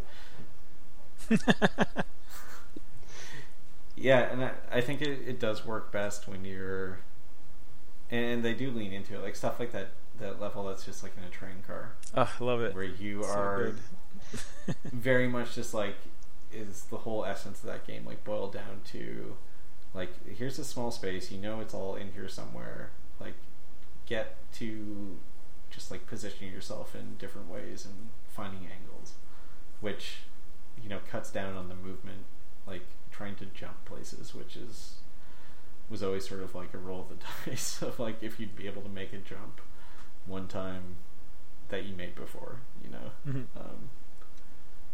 Yeah. I feel bad though also too, Nicole. I'm like, oh, I thought it was derivative the first two levels, and you're like, yeah, I went and vomited. And I came back to it. Okay? Ghost Runner made me want to throw up. That was in top games that made me want to throw up this year. Yeah, Microsoft Flight Simulator also on a top game that made me throw up this year. Oh. Yeah. Maybe that should just be the new end of year thing, is we just talk about games. Like, honestly, there's an unfortunate amount on my list because I have very severe motion sickness. Yeah. It'd be like, yeah, it's a fun fact. It'd be like the EGM, like weird looking, like, you know, guy with the heads with like the super like electrified hair and stuff, but it's just like, you know, how many barbs it got. Just like a face that's like slowly getting like paler and sadder. Microsoft Flight Simulator gets a lot of barfs. Oh, well, I guess it's pretty accurate to flying. Yeah, actually, we were joking about that. It's like, you know what? It's accurate. Yeah, they really want to nail that. You know, it comes with a barf bag or whatever, like in the box. Very watered down cocktail and my barf bag, please. Yeah. Well, I guess that's it then. Now, are there any games coming up between now and New Year's though? Because then, you know, there's stuff I want to play. Is there? Like what? There's nothing I want to play. I don't want to play games ever. Yeah. It's too many. I want to play. Well, it's your fault, Yusuf. I want to play that Star Wars game where you're in the ship. Squadron. Oh, Squadrons. Squadrons. Star Wars Squadrons. That was up. Yeah, that's up there for me. That was fun. Oh, that was a good, clean fun. It's like very close to like. I think that would have been like a interesting game of the year contender on like a lot of lists, because it like does some things very well, and if it done a few more things really well, it would have been like, oh, okay, this is like excellent. Yeah, they should have had romanceable aliens. Yep, that would have done it.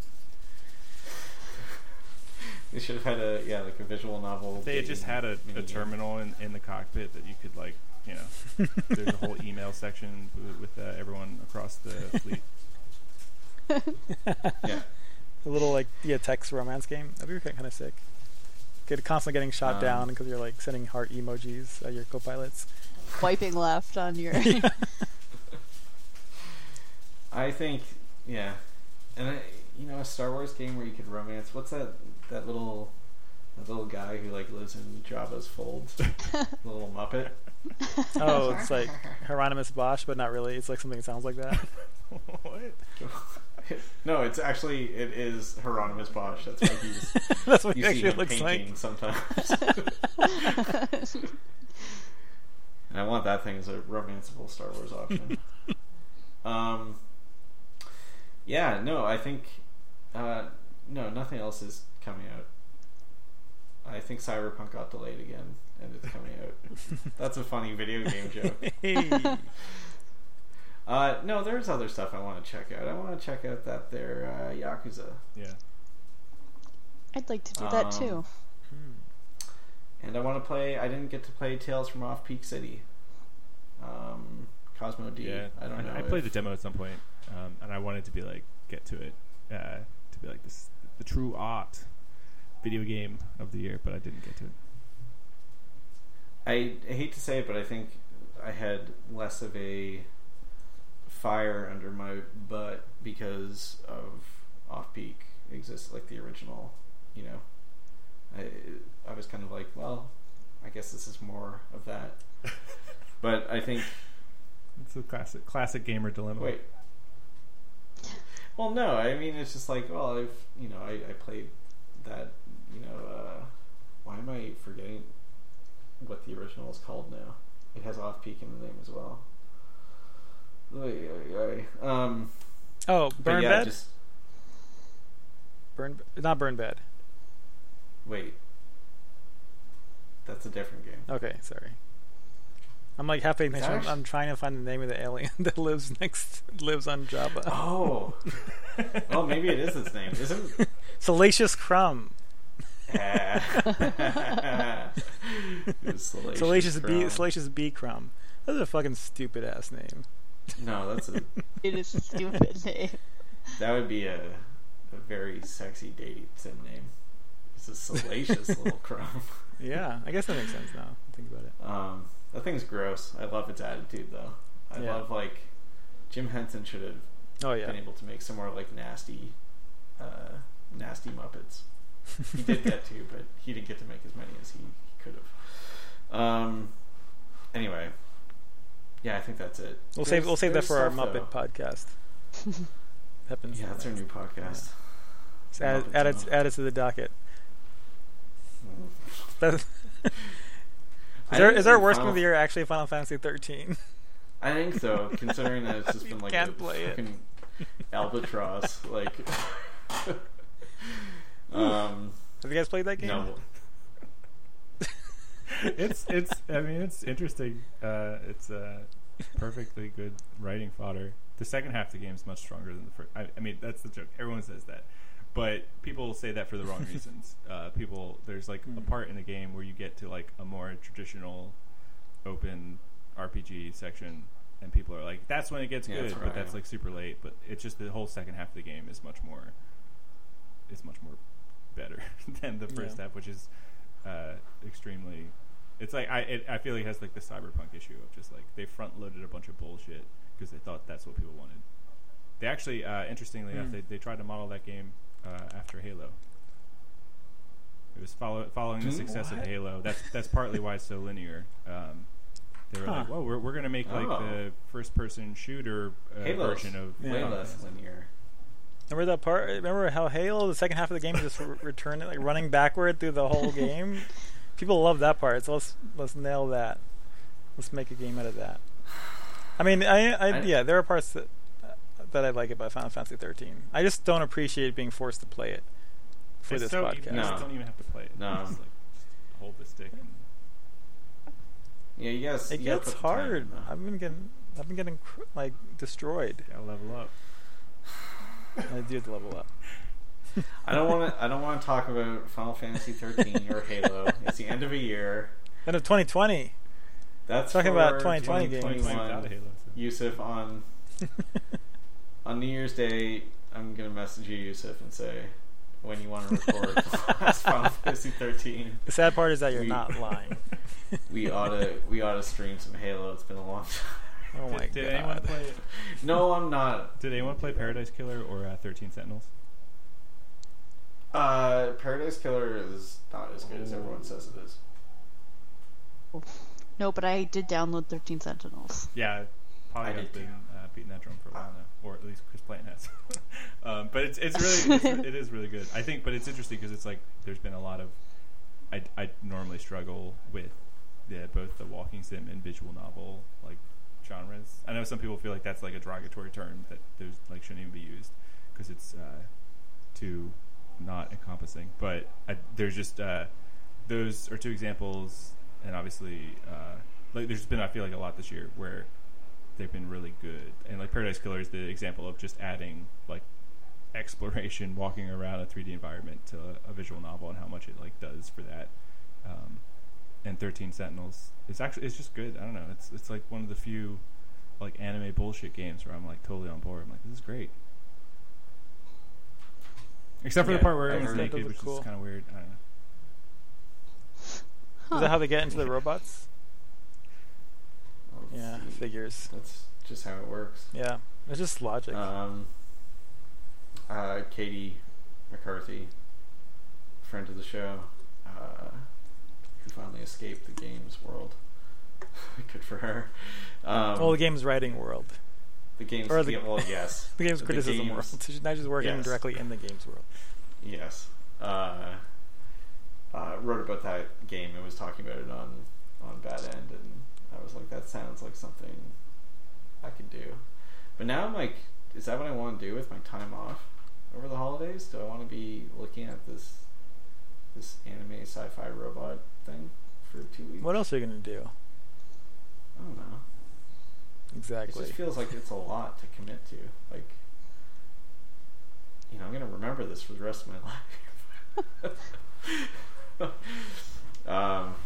Yeah. Anyway, I want to try that out as well. It looks like it could be pretty neat.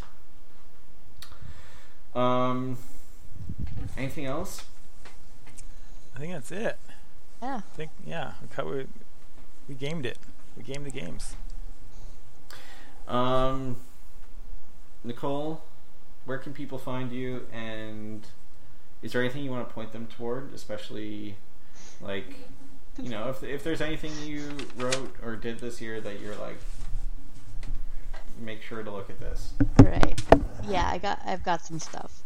Well, you Okay. can read things that I've written about video games on Polygon.com, and my Twitter account is @sweetpotatoes. But I just started a fountain pen newsletter.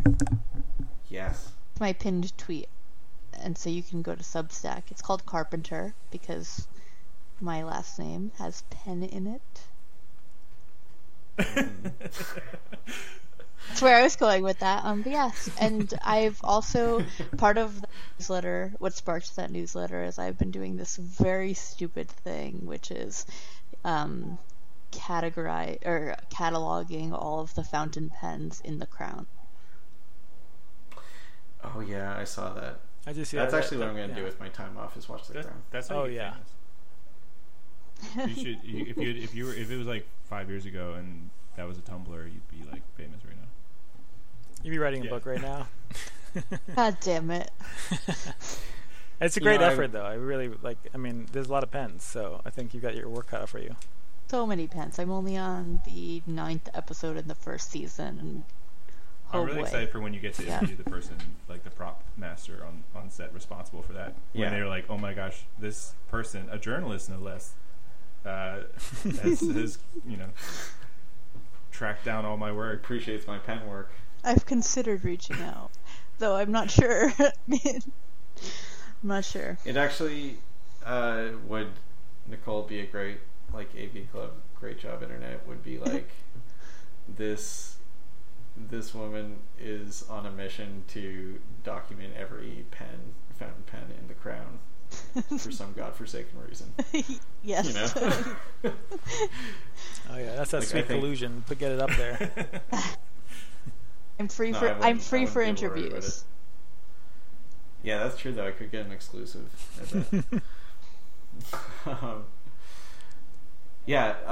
That's cool. Is there anything specific lately from Polygon that you would want people to look at? I was looking back at my Spiritfarer review and I really liked it. So maybe that. Otherwise, just like doing some stuff, doing reporting stuff, and I don't know. There's a bunch. There's so much. I've written so much this year, and some of it's alright. That's the problem. You write so much and you're like, I don't know, just look at something. Just go Ethan, read I my know- fountain pen newsletter. Yeah, that's the new shit too. So it's The way with the future. Ethan, I know every piece you write is a masterpiece. But same question for you: is there anything you want to highlight? Do you want to tell people where to find you? So they can find me and my work over at Kotaku.com, or on Twitter at Ethan Gatch, ETHANGACH. But I on in a similar boat where I don't remember anything I've written past like a week ago. So I've reviewed Beyond Light for the Destiny 2 expansion recently. It was an okay review. I don't know. It's not it's. I got into writing it, and I was like, I'm gonna fucking write all the shit I've ever wanted to write about Destiny. Finally got my shot at Kotaku to review a Destiny expansion, and then I like quickly realized like, fuck, this is a Destiny expansion. There've been like they've reviewed like 5 of these, and like this, I went back and read Kirk Hamilton's, I think, his review of Forsaken, and it was so very obvious. He's like, yep, this is fucking another Destiny expansion. And so so I don't know what to recommend. The Surgeon General this week compared the developing the coronavirus vaccine to how you can change games on your Xbox without having to throw the Xbox out. You just get a different game and you put it in the Xbox. And so I blogged that, and that was ridiculous and fun, and those are my favorite things to write. So people should learn about those facts, because this is fucking real life, people. When did you have to throw the entire video game system out to change a game? I don't know if it was just like back. He was like, it was ridiculous. Back in my day. He had the first game system. It was just like a thick of it like moment where you're just like, what poor like intern had to be like, all right, give me what do I talk about? What metaphor, what analogy should I use? Because he also called Xbox PlayStation 5, am I right? Yeah, right. Oh. He called Xbox the hottest gift of Christmas, and everyone knows it's the PS5, and it's like, come on, you got to get those facts right. Oof, yeah. What a loser! I was that really cringy old man. Kid's getting an Xbox for Christmas. He's gonna be so sad about it. The kid like immediately calls him afterward, like, Dad, I hope you got me a PS5. Like, no, son, I got you a coronavirus. Boring. Everyone knows it's not even good if you don't get 2 of them. Yeah. Yeah, you should follow what Ethan's writing. I will say you should read. People should go to US Gamer to read Reed's great Valhalla review, and also to Polygon to read Nicole's great Valhalla review, which I read both of them before this podcast, in case either of you spoke about Valhalla, but you didn't. But I read them because I'm only like 10 hours in. I was like, I need to know what they think. You want to what? You want to catch us? No, I was just like, I was like, I similarly, Yusuf had written about. I always fuck up the name. The photography game, I'll call it. Umurangi. And so I went over to Unwinnable, and I was like, fuck, I gotta like unlock the subscription, and then it said like this might take time. We have to process these orders manually, and I was like, all right, well, I guess I can't read this before the podcast, but I'm going to afterwards. Everyone should go subscribe to screwed by my own paywall. Oh yeah. Yes, you should subscribe. I'm sorry, I'm just blowing up everyone else's. No, that's appreciate it. You're a gentleman and a scholar. And a gamer. It automatically threw in the dad joke version of that, where you go, you're a gentleman and a scholar, and there are very few of us left. Oh boy. Oh Christ. Another year, man. I'm older. I got way more gray in my hair this year. You need the Santa Claus to have you. No. Yusuf, this podcast has gone really long, so I'm like sleepy. I'm ready to lie down for my long winter's nap. Yeah. Well, you got a job to do, Santa. You still got some presents to hand out. Okay. Santa, what? Tell me your things as well. Yeah. So tell me one thing that you're proud of this year. This whole year, I don't know. That you wrote. I never was late for a deadline. Hell yeah. Let's go with that. without That's good. getting advance notice that I was going to be late. Let's qualify that a little bit. Your Last of Us 2 article at Bullet Points was, I thought, a banger. Very. Appreciate that. Yeah, no, I was definitely happy with how that turned out, and yeah, everything I wrote for Bullet Points, everything I wrote for Unwinnable, which is available, if you subscribe. Also gets reposted later if you don't want to subscribe, and a few other pieces.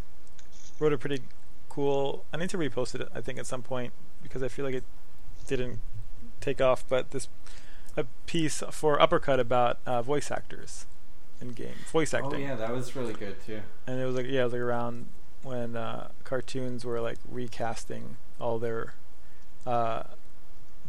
like basically black characters with actually black people, and it was kind of a thing.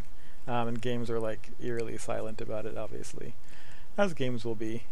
And so I kind of brought that up, and I wanted to talk about it and just readdress some of the long-standing stuff that is just like a stain on the legacy of a lot of stuff. Like speaking of Nathan Drake, not Nathan Drake, Neil Druckmann sounds a lot like Nathan Drake. Shit. Kind of like same guy. Nadine and Uncharted being kind of played by Laura Bailey, and other examples. So I was really happy with that, and I'll probably do like a list, like a Twitter list at some point. I'm kind of lazy about it.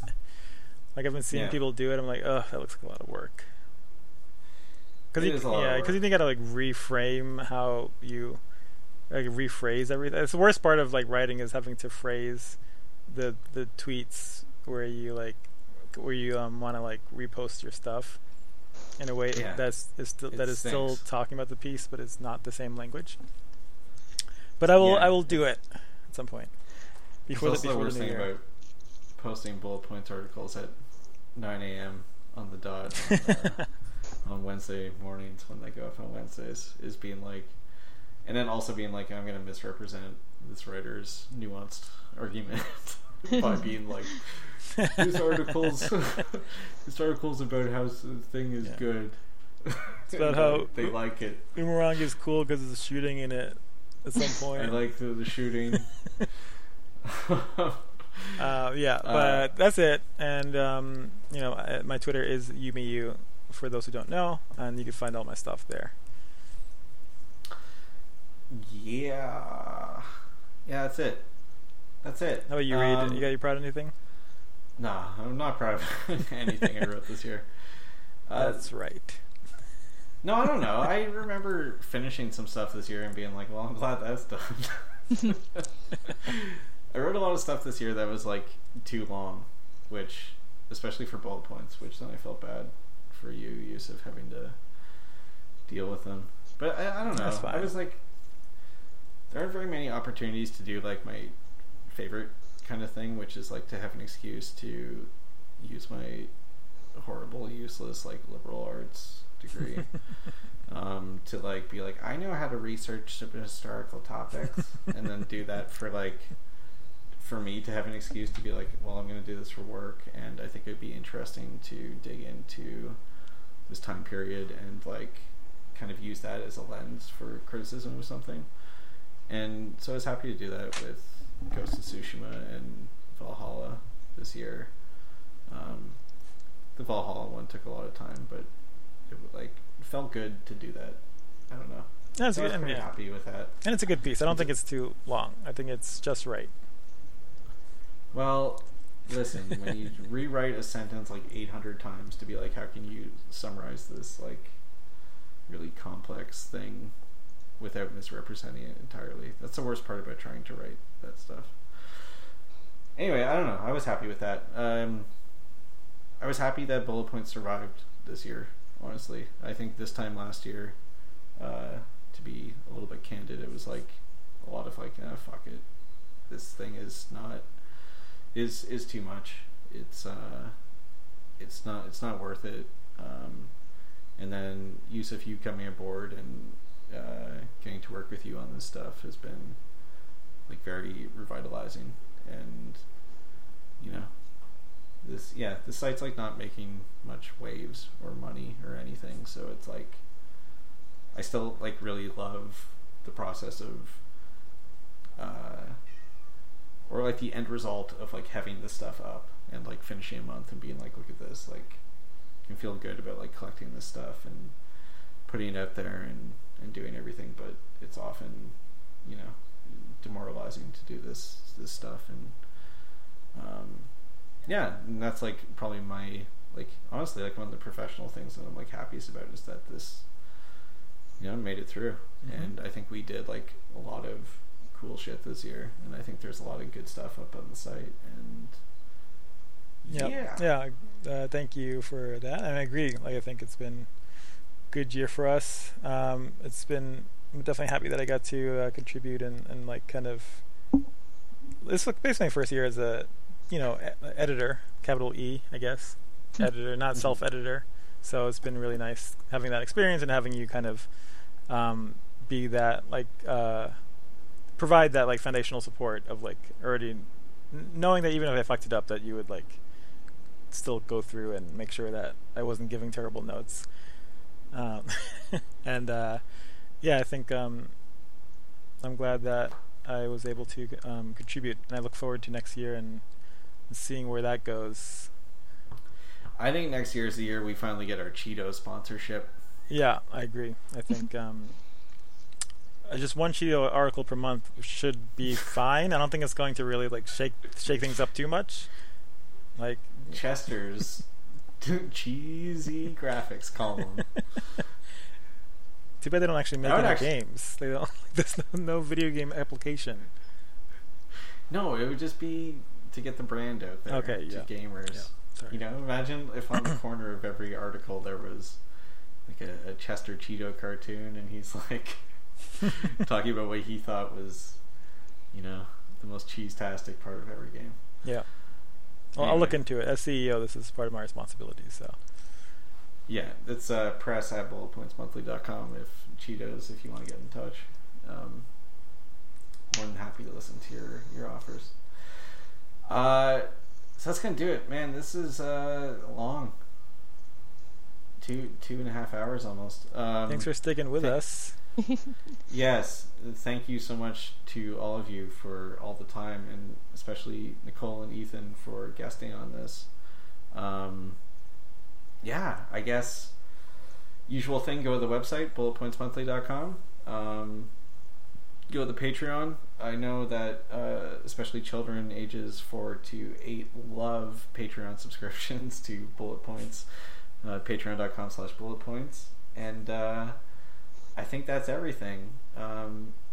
If you could all start singing Auld Lang Syne now, that would be... Remember we discussed it. You want to get the bells going again? They're on the floor here. Yeah, okay. All right. Thank you, everyone. Everyone listening, have a wonderful holidays and happy 2021 and all of that stuff. Yay. Bye.